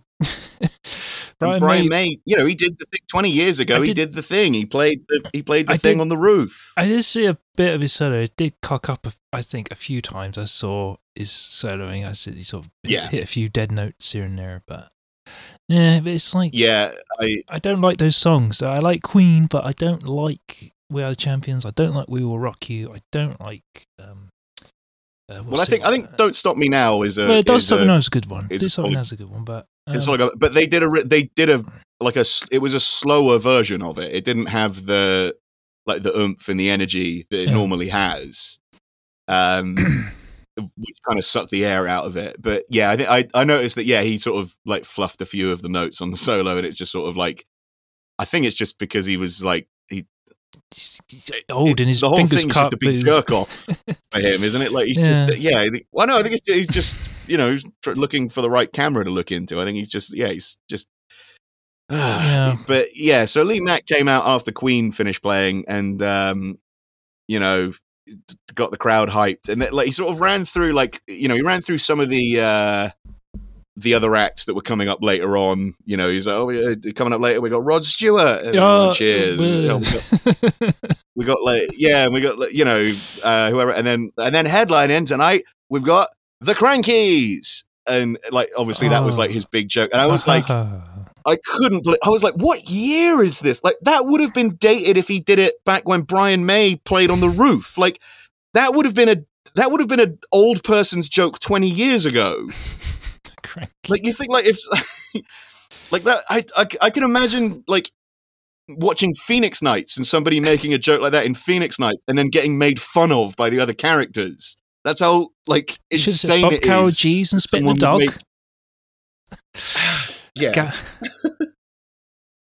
Cannon and Ball. that's such a good bit. That is such a good bit in Phoenix Nights where he's like, it's Bob Carol Jesus hosting like one of those like Trisha style morning shows, isn't it? He's like, it's still like a really like serious like Jerry Springer type show. There's this woman like sobbing, and then Spit the Dog just spits in her face. Don't be disgusting, you bad boy.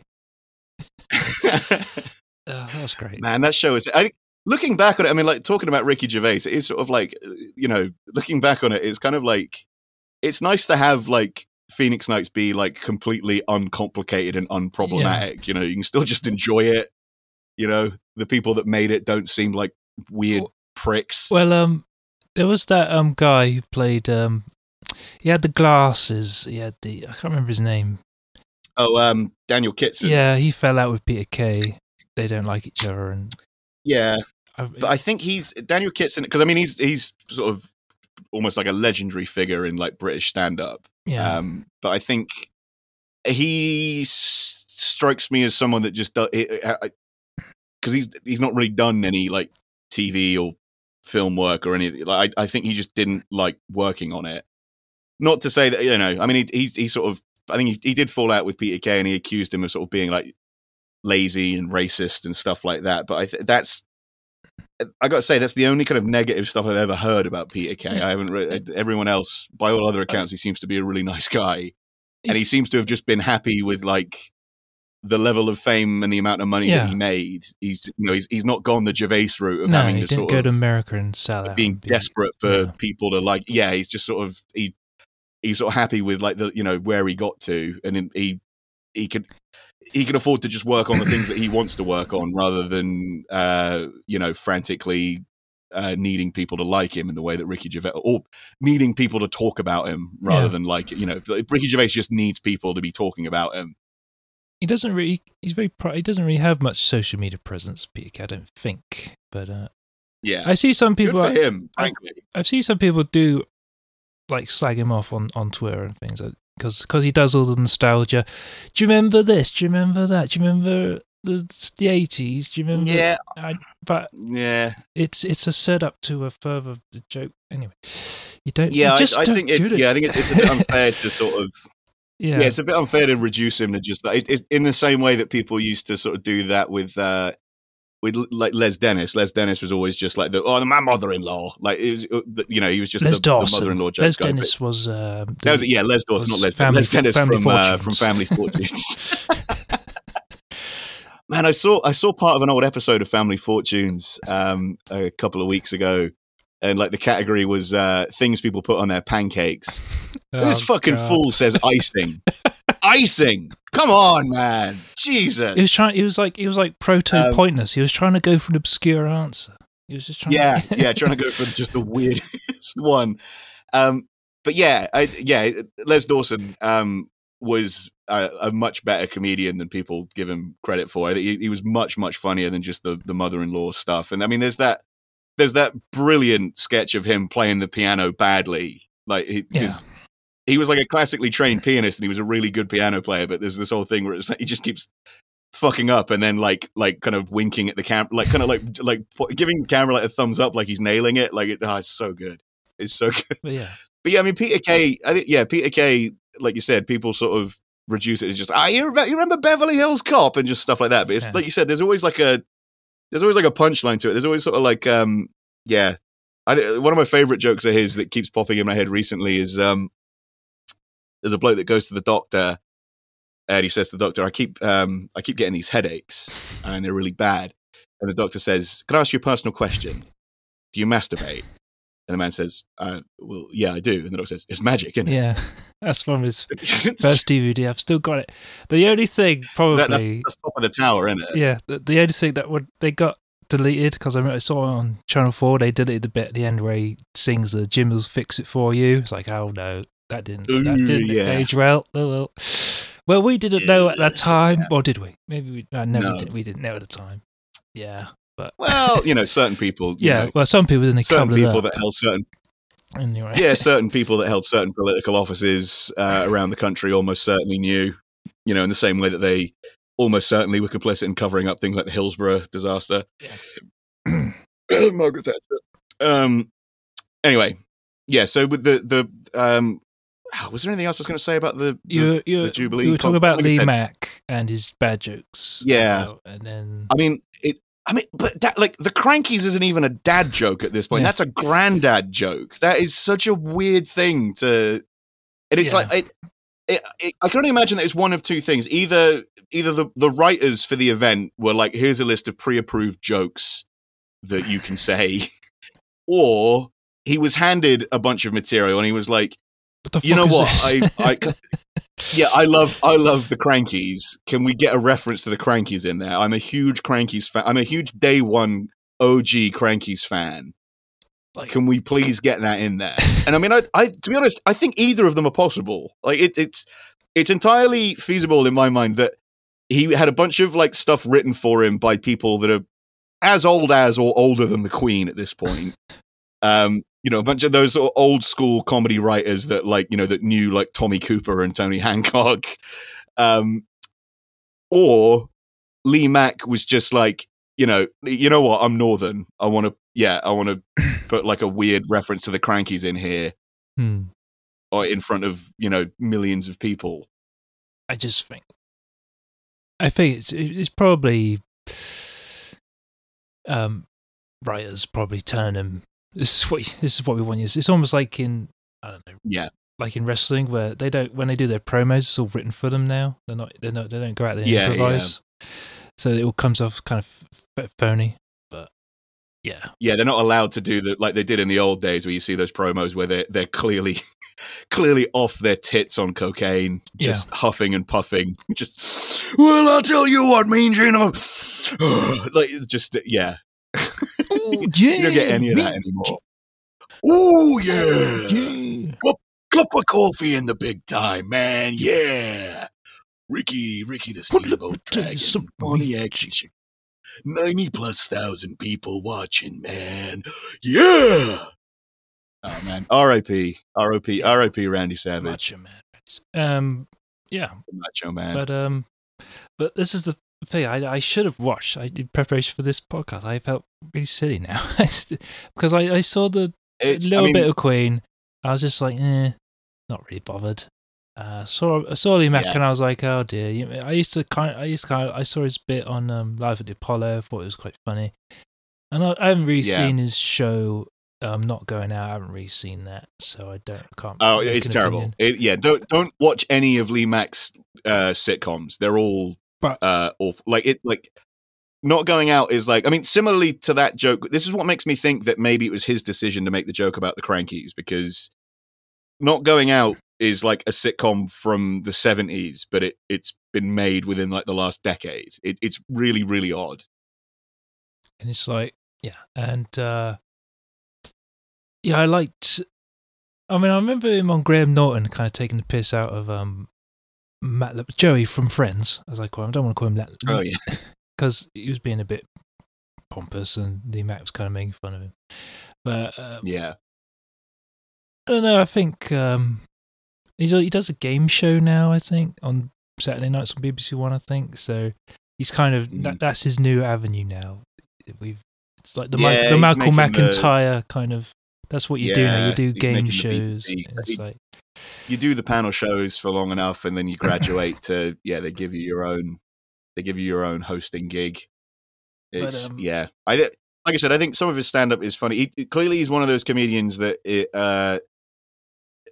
has the ability to be very funny, and is clearly naturally very funny and witty, but has just decided to play it safe for the money. He's played the game. He's played the panel show game, and he's sort of done whatever he had to get his sitcoms made, and you're not going to turn that tap off once it's running. That the free money tap. Fine, whatever. But he's not. I'm not because he had another sitcom after Not Going Out where he played like a. I think he played like a mobile DJ or something. It's I think the funniest thing about Lee Mack is that he has like a framed poster of the Joker movie in his office, and he's like in his 50s, and he thinks that like the Joker is like a proper like masterpiece of film. He thinks like the Joker is legitimately the greatest film ever made. That's very, very funny. Well, a lot of people unfortunately do think it's a modern masterpiece, but it depends on your But for a man of Yeah. his, like, just thinking about who he is specifically, to think that Lee Mack is like a Joker stan, not just a Joker stan, but the film of the, like, you know, specifically 2019's The Joker by Todd Phillips. That's very funny to me. Yeah. Yeah, that's the thing. It's just one of those things. I think maybe he's just decided, I don't know how many years he's got left. I mean, after like Sean Locke has he sadly passed. I mean, you never know how long you got left. So it's like, just try to make as much money as you can. Just fuck it. I don't know. Yeah, thanks for bringing that up. I was in too good of a mood just then. So yeah, no, that's really put me in my place.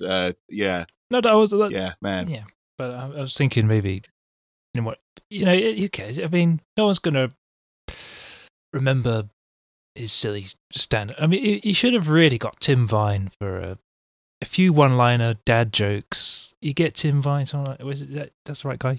Yeah, Tim Vine. Yeah, Tim Vine. Yeah, he has the Guinness World Record for the highest number of jokes in an hour or something. I mean, I like dad jokes, but there is too many for me. But I don't mind. He's all right. He could be all right. I mean, yeah, the idea of sort of what qualifies as a dad joke, I always find a little bit suspect. Yeah. Because it's just a good pun.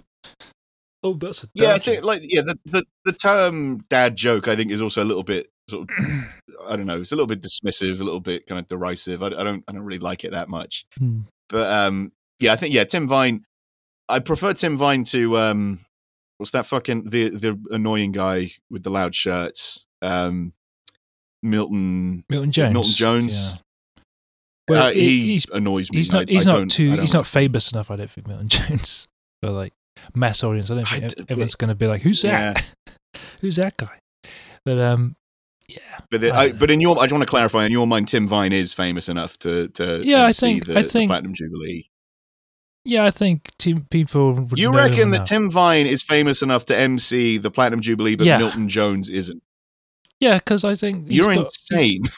Yeah, because Tim Vine, I think, is a bit more. I think if you surveyed people, and you were like, "Who's that guy? Who's that guy?" If you surveyed people, they would want Milton Jones. I agree. They should choose Tim Vine. I think Tim Vine is the superior comedian. But no, they would pick Milton Jones. All right. Well, yeah. Because we can't fucking trust people. I mean, like we're just been talking about fucking Boris Johnson and the Tories. So no, they would pick the wrong one. But, as I see with Twitter, you it's Mutual Monday. You put out. I don't know why I do this to myself, but I just thought, I don't know, what's your favourite Mortal Kombat character? And then people come one or two people who have main character syndrome, and they come up with silly answers, and that's not a Mortal Kombat character. Yeah. Yeah, that is it's good when you just ask like a straightforward question and like somebody that you don't. I think the key ingredient is that it's somebody that you don't really know tries to riff. Yeah. And it's just sort of like, no. I wouldn't mind if it was funny, but it just wasn't funny. Sorry. Really wasn't trying to this wasn't like a setup for anything like that, man. I just kind of wanted to talk about like, you know, stupid shit. It really wasn't this wasn't supposed to be like a jumping off point for any kind of riff. This is, Anyway, so the Queen Jubilee, whatever. She's still alive. Great. And, you know, always, whether you love her or hate her, you know, you got to love her because she's the Queen. That was the other thing. Prince Charles's speech. I thought about posting this, but then I couldn't be bothered in the end. But I thought about posting a thing saying, breaking news, Queen Elizabeth II has passed away peacefully in her sleep during Prince Charles's speech. because his speech was just like, he has the charisma of like a sock. Like it was like watching a school kid reading an essay. Like his cadence and his delivery was literally like, and you, mummy, you have been with us through Christmases and summers and Easter parties, and it was nice. And through the hard times and the good times and the in-between times, and it was nice. And sometimes we'd have ice cream, and I would have chocolate, and you would have strawberry, and it was nice. Oh, isn't that nice? It's nice to yeah.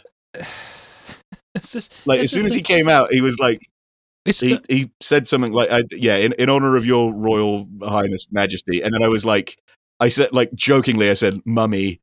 And then he fucking, a second later, he said mummy. And I was like, you cunt, you did the thing I did as a joke.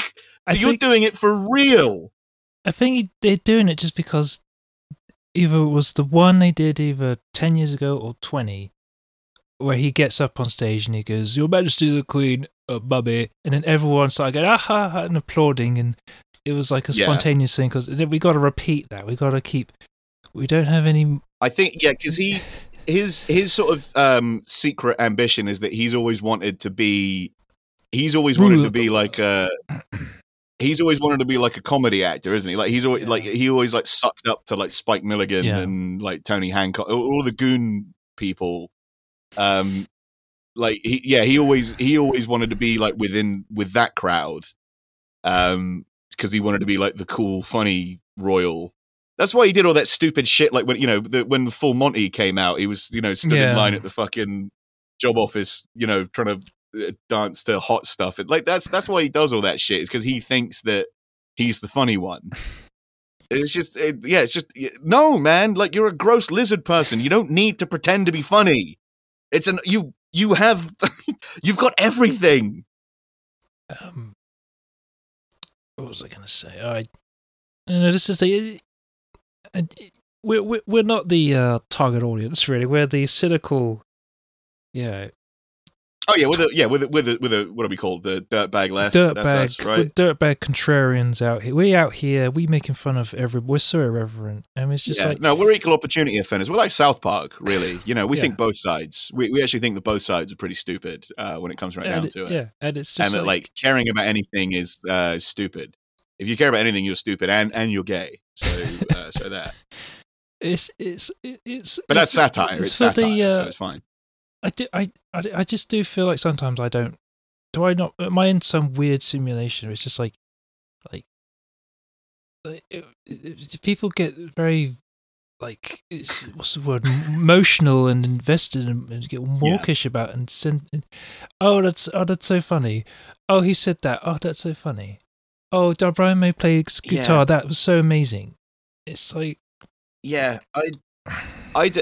there's definitely an element of some of those things where it does feel like like a sort of a Truman Show style prank. Yeah, like it's like that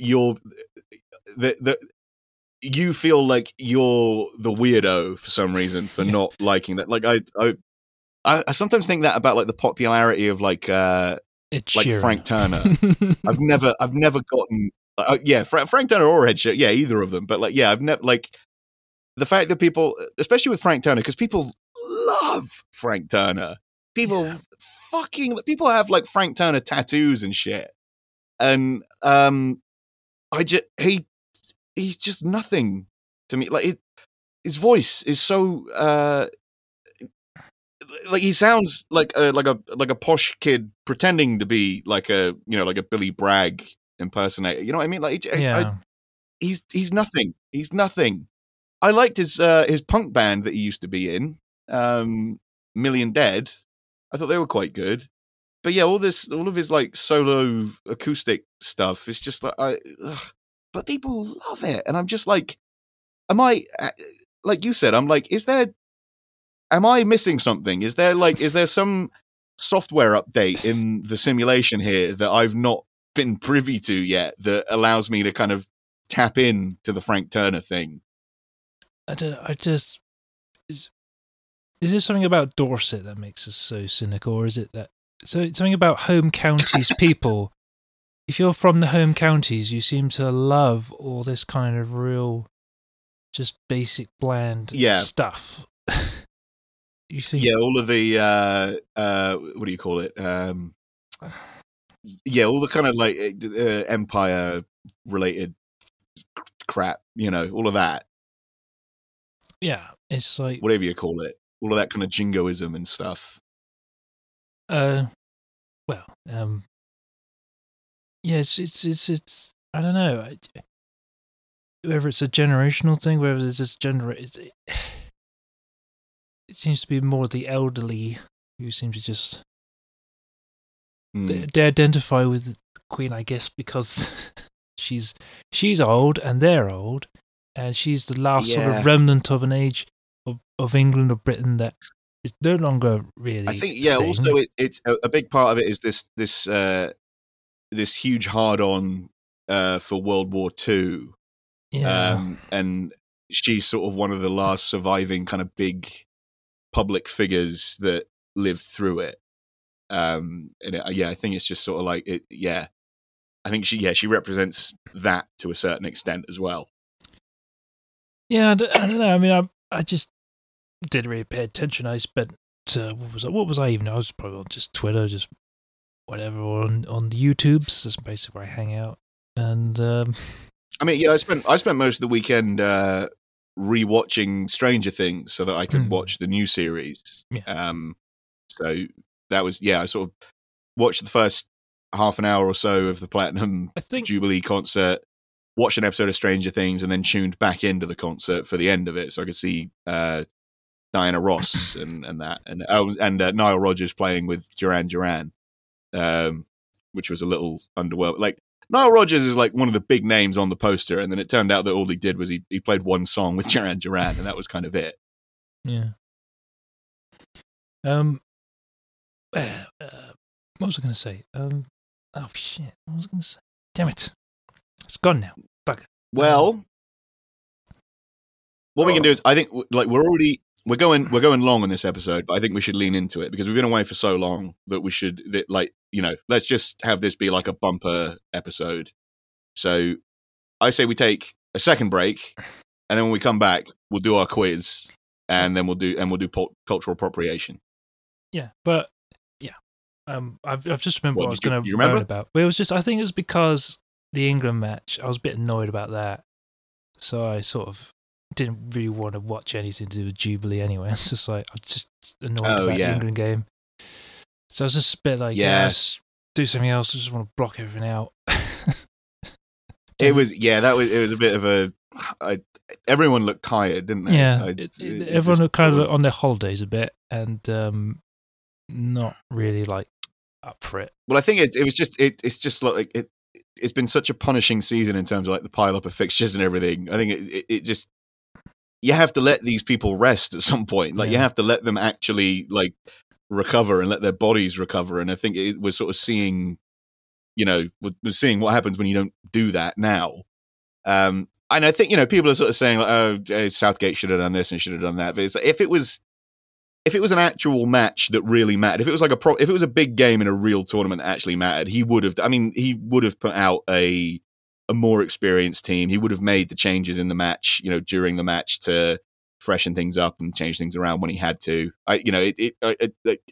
People are just sort of doing that thing that England fans do, where they're being the hypercritical kind of thing of like, and I think people aren't going to realize this until after Southgate goes, whenever he does go, how good we've had it with a manager like him versus, like, because if it was up to the FA, don't forget, we would still have big like their recent appointments. The FA like just don't give a shit about, like, when it comes to appointing England, like it's just like whoever they're mates with basically is who it comes down to.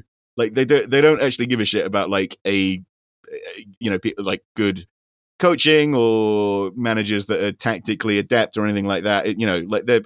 They've proven that, with whether it was, Sven or Capello or McLaren or Roy Hodgson or Big Sam. People aren't going to realize how lucky we've been to have Southgate for as long as we have until after he's gone, I think, which is sad. But then that is the way that England fans operate. Everyone is shit at the time. Whatever they do is not good enough. And then after they've gone, suddenly whoever comes in after them is nothing compared to the guy before, who we also hated, but is also much better than whoever is in there now. I think the one that got away was Harry Redknapp. That's the one we'll never know.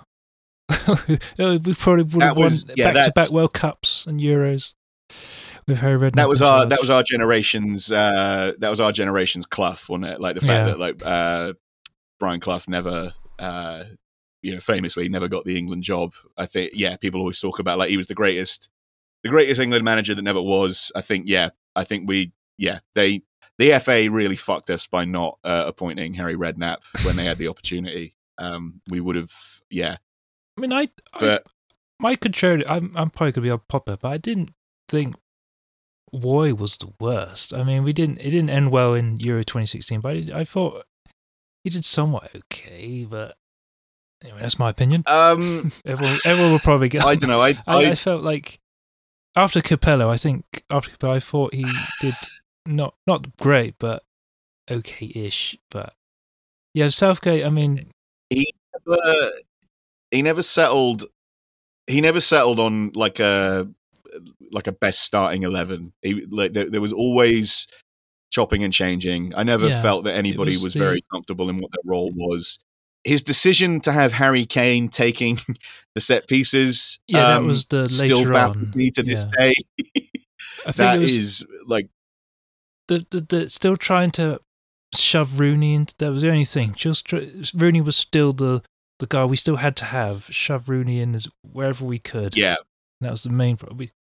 It was the pre-Harry Kane era where we were trying out Andy Carroll and who else? Yeah, Ricky Lambert. And well, I was gonna say Jack Wilshere was like included in the squad, even if he'd been injured all season. Like, Jack Wilshere could have played 90 seconds of first team football all season, and he would still be included in every single England squad under Roy Hodgson. It was just sort of like just these sort of odd loyalties to players. Sort of just this thing of like, no, they've got to be in the squad no matter what, even if their form didn't back any of that up. And then, like you said, just sort of this sort of weird thing where it's just sort of like, we'll just try them.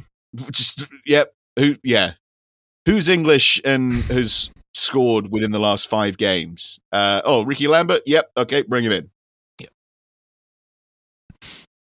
It's a shame with Ricky Lambert. He's one of these. I think I saw in a friend of the show, Southampton fan James Foster, and he enlightened us that he's one of these anti-vax people.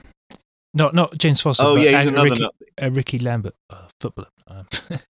Let's start that rumor as well, though. James Foster's a fucking anti-vax. James Foster claims to have gotten autism from the COVID vaccine. So what is it about ex-Southampton players? Because Letizier's gone full fucking nut job as well, isn't he? He's gone like full anti-vax, anti-mask. Well, Xhaka, right wing, do your research. Yeah. Oh well, yeah, Xhaka. I think we talked about Xhaka before, didn't we? About he got COVID after refusing the vaccine.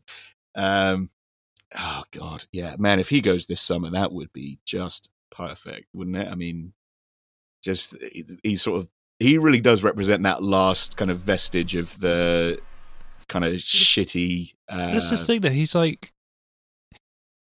He has 1 or 2 moments where he actually can turn up and play well, but then he'll make an ass of himself and get himself sent off. And that's how he get. That's how I'm wagging my finger very violently. Right, that's how he gets you. That's where he got a goal against United.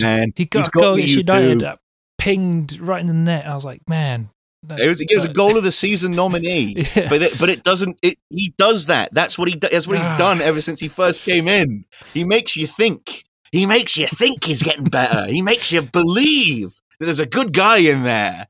But no. It's a shame that No, just when he's on a good run, he gets on a good run of a couple of games, then he'll get himself sent off for headbutting someone for no reason.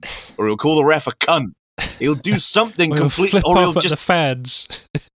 yeah, fucking whine at the fans, or he'll dive in 2-footed when the ball is not even in our half. Yeah. You know, like he'll do something like that, and it's been like that for the entire 7 years he's been here. He's never going to get better than this. This is who he is. You have to, like they say on Twitter, you have to believe people when they show you who they are. And this is who he is. Yeah. But I don't know. We'll be right back. Yeah. Shut up. We're taking a break. I'm all right. keeping that. All right. We'll take another quick break, and then we'll do. Yeah. That's all right, right? If we do like an extra long episode because we've been away for so long. Well, yeah. Yeah.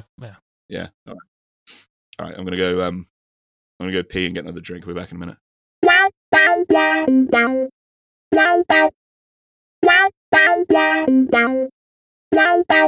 Okay, and we're back for part 3 of this mega episode. I guess we got about like 6 months of bullshit to catch up on. So yeah. Anyway, so yeah, we got a quiz that we're gonna do now because it's been so long. I think it's been so long since we've done an episode. It's been so long since we've done a quiz. I feel like we didn't do any quizzes in the last few episodes before we took our break. And this one, I'm dusting off an old classic here. In that it's one that I've done once before on an episode of a podcast. Not this one, but a previous podcast that I don't think anybody's ever heard because it was, I believe it was during the 2014 World Cup, and the device that it was recorded on was stolen shortly after the episode was recorded. So I think were you were present for that recording, Lawrence? I can't remember who was there. I was, yes. So it was sort of it was the podcast for the old record label that we used to be a part of, and we did it. Yeah, we did a World Cup special. The podcast was called "Hey Everybody Shut Up." We did a World Cup special called "Hey Everybody World Cup," which is very, very clever. Yeah. But yeah, so this game, we're gonna pit Lawrence's wits against Wikipedia's, and we're gonna play Coach or Roach. And you had an idea for a jingle earlier, so maybe you can put that in here now. No. He's reaching over for his guitar. I meant like you could put it in and post, but all right. Oh, I got it. Coach. Come on. Or Roach. Sorry. Anyway. Perfect. It's beautiful. It's yeah. I was going to add the Last Resort riff, but I forgot it. Oh yeah. How did it go?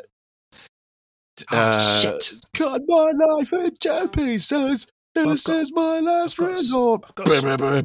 I've got a string missing, so I can't do it. Anyway. Okay. Well, you get the idea. That was like watching Get Back, wasn't it, listeners? Yeah. Just like watching Lawrence come up with that on the spot. That was beautiful. It was like watching Paul come up with Get Back. Yeah. On the spot. Okay. So this game, the rules are very simple. I'm going to say the name of a guy, and Lawrence has to determine whether that guy is in the new metal band Papa Roach, or whether he is a MLS coach. So the coach of a current coach of a team that is playing in Major League Soccer in the US of A. So, Lawrence, we talked about this a little bit beforehand. Your knowledge of the back. I mean, were you much of a Papa Roach guy? You know, growing up on it, but we all know. Yeah. Yes, I have. I have Infest, and I have the album they did after that, and pretty much Love, Hate, Tragedy. Yeah, I got those 2 albums. That's pretty much as far as I went, to be fair. But so you fell off when they did Getting Away with Murder in 2005. Yeah, I think I was way out. I lost interest by about 2003. Also, yeah, that was sort of when I got into like Led Zeppelin and sort of prog rock bands. Yeah, the even lamer shit. Yeah, but I love it. I don't care. But if I'm the only one who likes prog rock, love it. Then so be it.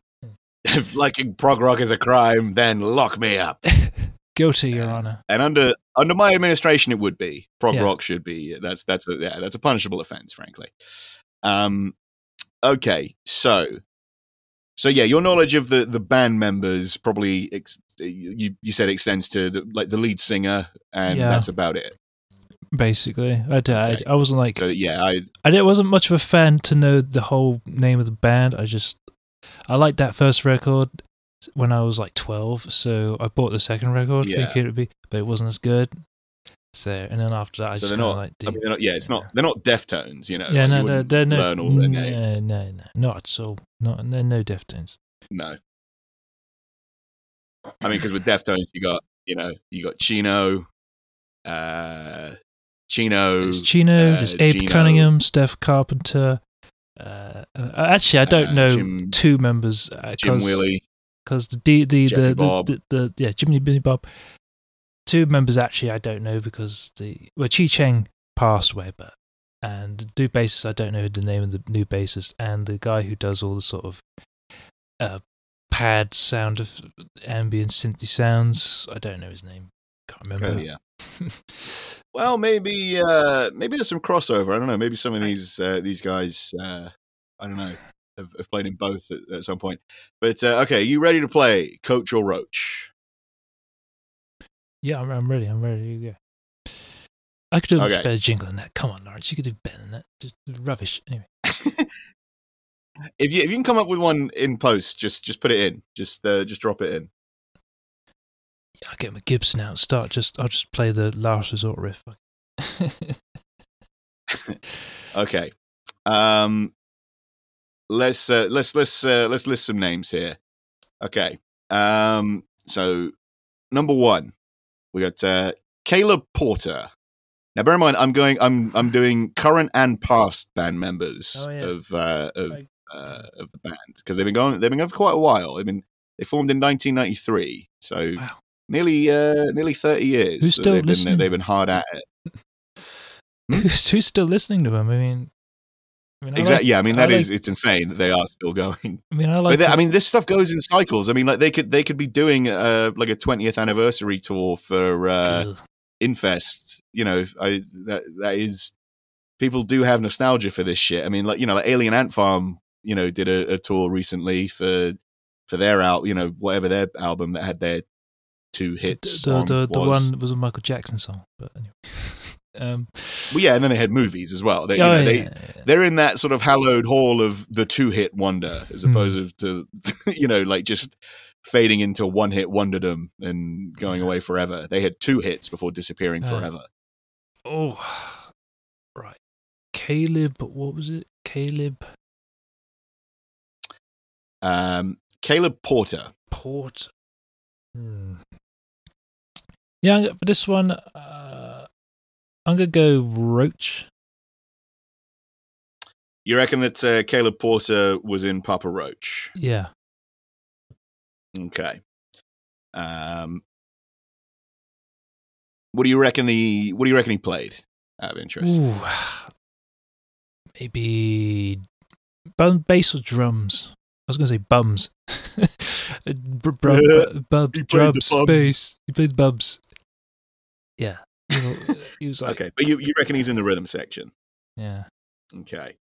Well, you're off to a bad start. That's a 0 for you. Caleb Porter is the current head coach of Columbus Crew. Oh. Out of Ohio, I presume. So yeah, Columbus Crew, formerly known as Columbus Crew SC. I guess SC stands for Soccer Club. Okay. Let's see if you can rally here. Have a look at my tabs that I got open here. Nico Estevez. What do we reckon about Nico Estevez? You reckon he was in Papa Roach? Ooh. I'm gonna go Bear coach. in mind, they were formed. Coach. They were formed coach. in Vacaville, California. So it's obviously a very, very, very big Latinx community in California. So just take that into consideration with Nico Estevez. I'll go coach. I'll go coach because why not? Go crazy, man. Let's say coach. Okay. Estevez sounds like one of Charlie Sheen's brothers.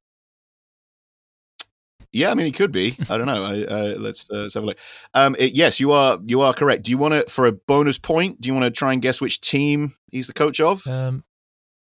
Which one? I'll give you a little bit of help. Say that it's a southern team. They're based in the south. FC Dallas. How did you do that? I don't know. That's correct. Am I sharing my screen by accident? How did you do that? Because I could only think of one. I can't think of many American soccer teams. But FC Dallas is one. There's all the Miamis. Oh yeah, well they're small. All right, but they were. That's insane, man. That's okay. All right. I've used me one. So you obscure football team that I know from MLS. But that means that you've made good on missing that first point. You're now So you're kind of not even, but you know what I mean. Okay. Next guy here. Next guy. Tony Palermo. I'm gonna say coach. You reckon Tony P is a coach? Do you want to take another guess at what team he might be the coach of?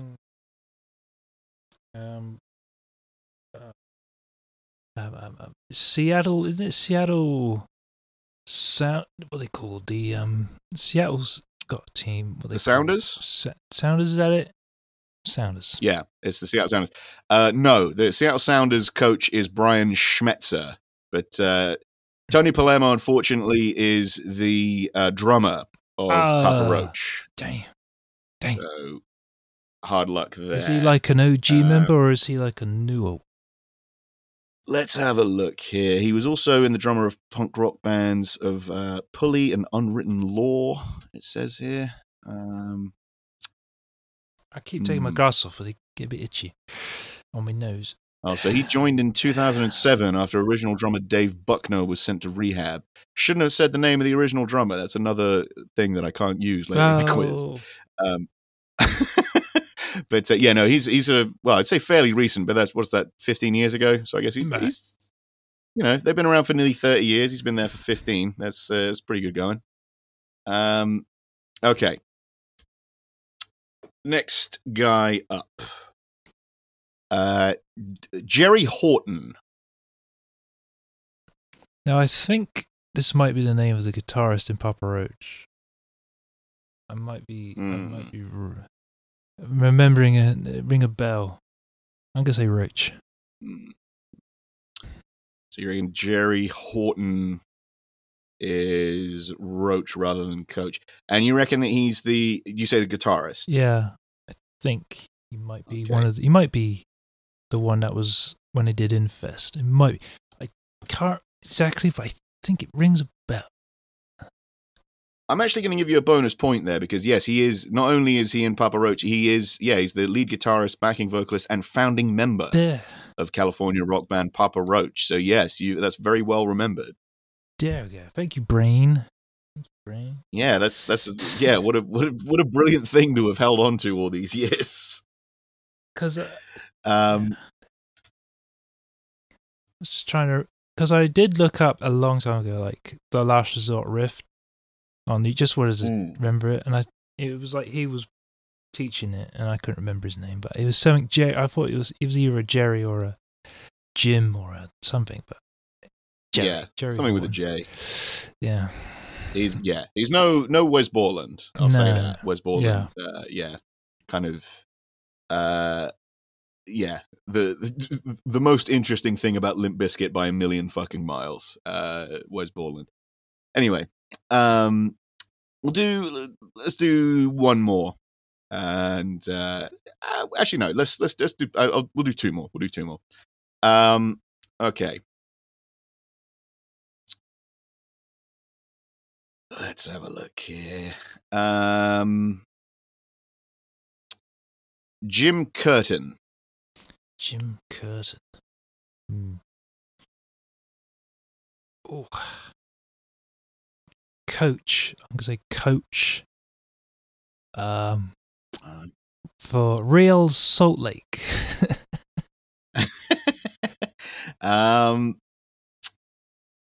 Well, you're right. He is a coach. Unfortunately, no. Real Salt Lake is Pablo Mastroni, but no. Jim Curtin is the coach of Philadelphia Union, so you get a point for that. Okay. So very well guessed there. Sorry, I'm trying to add the scores up here. Realize I probably should have sorted that out before we started the game. Okay, one last one here. What do we reckon of Ben Luther? Ooh. Shall I go Roach or Coach for the fire for this? Roach or Coach? Roach. I'm gonna say Roach. I don't know. I don't know why. I'm gonna say either. Yeah, I'm gonna go with Roach. He probably was again. Maybe he was like a bassist or something. Maybe he was like a bassist or. Oh my god! I've just looked it up. I will give you points. No points. Points won't cover it. I will give you 10 English pounds of real money if you can tell me the instrument that Ben Luther played in Papa Roach. Obviously, you're not allowed to look it up. Don't even try it because if you could tell me right now, weird what the instrument is, it like an obscure instrument, or is it like a guitar-based? I'm confident enough that I'm willing to put real money on the line that you will not guess what instrument this man played for Papa Roach. Is it like a sitar? Or no. Damn. That's one of your guesses. I'll say that. I'll say you got 3 guesses. That's one. Bagpipe. No, although I mean, we do. There's previous there. There is previous in the bagpipe. The bagpipe and New Metal Alliance is an uneasy one, but there is precedent there. With Jonathan Davis and his awful, bagpipe shenanigans and his stupid mic stand with the tits on it. What's the little? No, can't be that silly. No, didn't play something like a flute or a recorder. Imagine they had a bit of jazz flute and Papa Roach for a time. No, don't know. You giving up? The Glockenspiel, the marimba / Glockenspiel. I mean, that's as good as a guess as you could. He played the trombone. Ben Luther played the trombone for Papa Roach in 1993.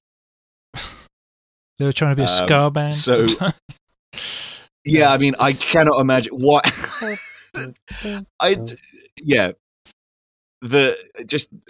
know. Imagining being the guy that played trombone in Papa Roach. That's enough to get on your reality show. Real Housewives. Yeah, man. I want to Papa Roach. Ooh, sorry. Yeah, I want a documentary. I want a documentary about that guy. Just a standalone documentary about that one guy. Yeah, Ben Luther, 1993. That was it. That was the year that they formed, and then he quit. And then it looks like, unfortunately, he was never replaced. They never got another trombone player, so he's the only guy. He was the only one.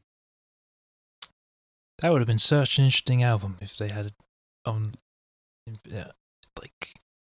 There's no money.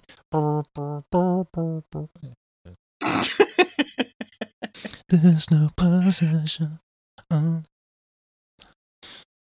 Man, yeah.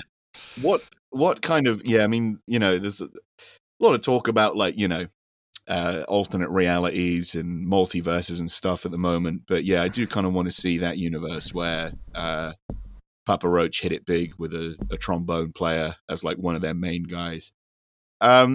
Anyway, that's the end of Coach or Roach. I hope you enjoyed it. I think your final score. I forgot to write down that final guy. Hang on, there we go. Ben Luther. You got correct. So you ended up with 6 points out of 6 questions. So you got a couple wrong, but you did manage to get the bonus points. You did manage to get the bonus points when pressed on the ones that you got correct. So very well done. I underestimated. I did not expect you to do that well. That was yeah. Yeah.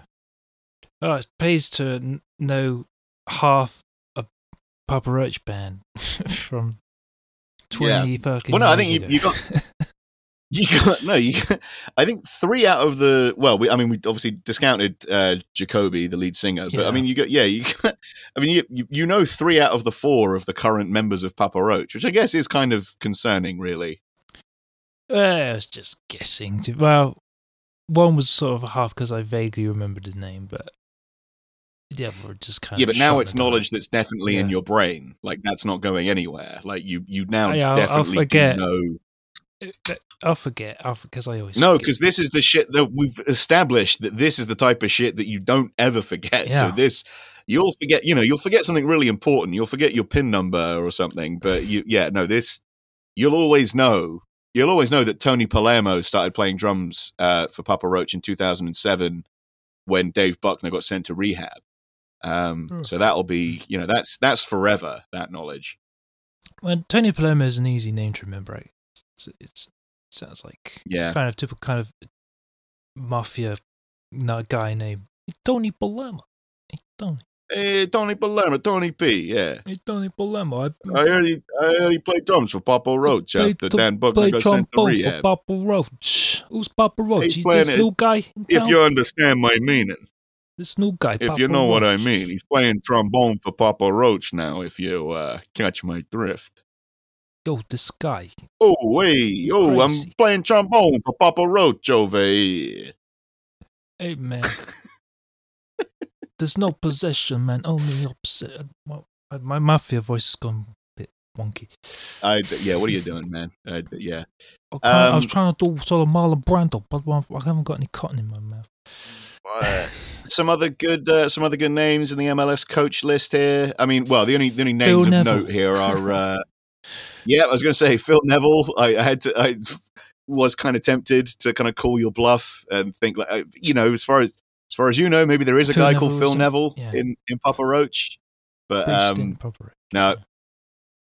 Yeah, we got Phil Neville and Bob Bradley, who was Swansea manager for a little bit, and kind of looks a little bit like the Crypt Keeper from that TV show. But anyway, that was Coach or Roach. Hope you enjoyed it. We'll do a bit of cultural appropriation now, and then we'll end this interminable nightmare.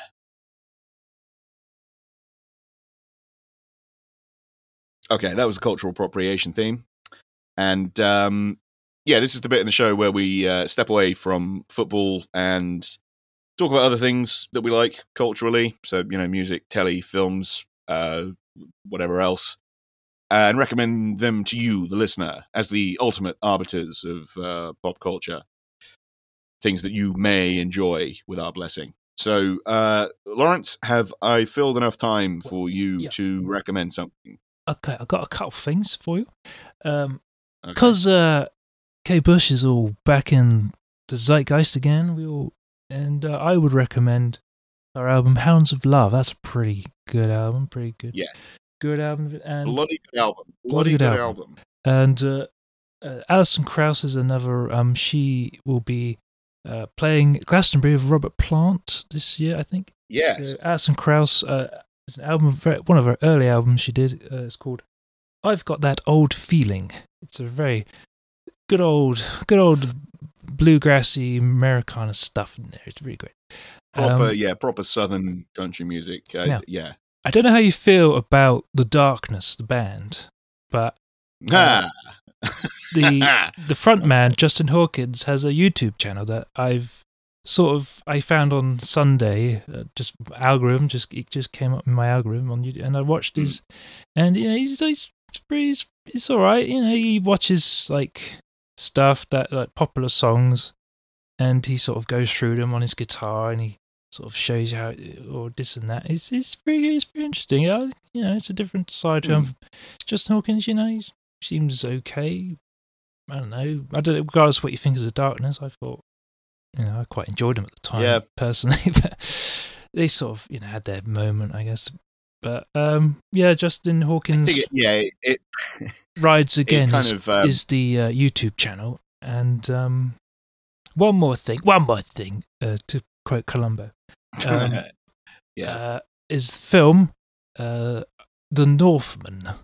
I would very much. Yes, I've been looking forward to seeing this for a long time. I've heard it's very, very good. And it's based on the I think it's Norse, or legend of Amleth, which basically Shakespeare copied and pasted the legend of Amleth, Hamlet. So you set the H, but at the beginning. So it's about one of these legendary people, mythology of Norse mythology, Amleth, story of him. Yeah, the Northman.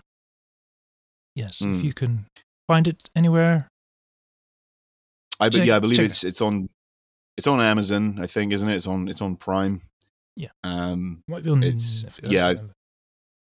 I've been looking forward to seeing that for quite some time. I really like the that director. What's his name? Is it David Eggers? What's his name? Yeah, David Eggman. Yeah, Eggers. No, David. Robert Eggers. Sorry. Robert Eggers. Yeah, no, Dave Eggers is the writer. Yeah, I was going to say no, that doesn't sound right. Robert Eggers. I really like the Lighthouse. His previous film. Did you see The Lighthouse? I have not seen The Lighthouse, unfortunately. I have not seen. I should, but it's what I really like about The Lighthouse is that there is the only thing that you're ever certain of in that film is that the two guys played by Robert Pattinson and Willem Dafoe, the only thing you are ever absolutely assured of by the film is that they arrive at the lighthouse. That's it. Everything else in the film is sort of left up to, well, was this hallucinated? Was this imagined? Is one of the guys gaslighting the other? Is one of them lying about something? Did one of these guys imagine something? Are there even two guys? Are they even two separate guys that are there? It's great. It's a huge, beautiful mind fuck of a movie. Very, very stressful, but very, very good. His other film, The Witch, the Witch, as it was styled as. Really, really enjoyed that. So I've been looking forward to seeing the Northman for quite a while. So those are your recs. Yes, they are. Okay. So I'll recommend on the film tip. I'll recommend a film that's come out recently that I believe is still in cinemas, but it'll probably be more widely available soon. Everything, Everywhere, All at Once. Just a really hard to describe, but incredibly inventive film. Very, very funny. Has lots of heart. Directed by the directing team that call themselves Daniels. There's two guys named Daniel. They previously made a film called Swiss Army Man, which I also really enjoyed. Starred Daniel Radcliffe and Paul Dano. Daniel Radcliffe plays a corpse that gets a boner and farts a lot. I think I may have even recommended Swiss Army Man on a previous episode. I'm not sure, but Everything Everywhere All at Once is a great kind of a great multiverse yarn with an incredible cast and just amazingly inventive. Just visually beautiful. So much of the kind of weirdness of it is all done kind of with the effects in camera. It feels like there's very little CGI in there. It feels like you're seeing, like real real stuff that has heft, you know, like kind of real things happening in camera while it's all going on. So, yeah, I'll recommend it. Yeah, Everything Everywhere All at Once. And what else? I don't know. I don't really think too far ahead with this. I suppose it's, you know, well, it's an interesting time at the moment for, you know, there's new music out by Arcade Fire and Kendrick Lamar and people like that. So it, you know, I check out the stuff you've already been told to check out by everyone else. Basically, I don't think I'm telling you anything new, you know, by saying that Kendrick Lamar's put a great album out and that Arcade Fire have put a great album out. Just, you know, you already know that, but I'm just, you know, I'm giving it the cosign here. Ooh. 2 hours. Ooh. 2 hours 40 minutes. My God. Well, Okay, yeah, we could have bumper special. Could have padded a little more over 3 hours, shouldn't we? Really, but yeah. Anyway, if you've been affected by any of the issues mentioned in this episode of Junior Funners, please do email us at juniorfunners@gmail.com. You can follow us on Twitter. We're at Junior Funners. You can tweet at us. I think our DMs are open. We've only got like 10 followers, so chuck us a follow, please. Please, Governor, just chuck us a follow, will you? Please. It's so cold out there in the Lobby universe. Follow the podcast. Don't follow Lawrence. He's got no followers. Don't follow me. I've not got it. Don't leave me alone. Yeah, no, he's already been cancelled once. So yeah, we don't need his account to get any bigger. We won't get into that nonsense. Yeah. You can follow me. I'm at Crispy Willis on Twitter. Lawrence, if you find Lawrence on Twitter, then that's like an extra, bonus Easter egg for you. But like I said, frankly, he doesn't need the help. Yeah, I'm fine. It's great. Fine. All right. I hope you enjoyed this extra long episode to make up for how long we've been away. See, the longer we've been going on, the more beer I've had. So that's also a factor. Yeah, maybe it's better that we don't go for a 3-hour episode. But, yeah, okay. We'll see you soon. Bye.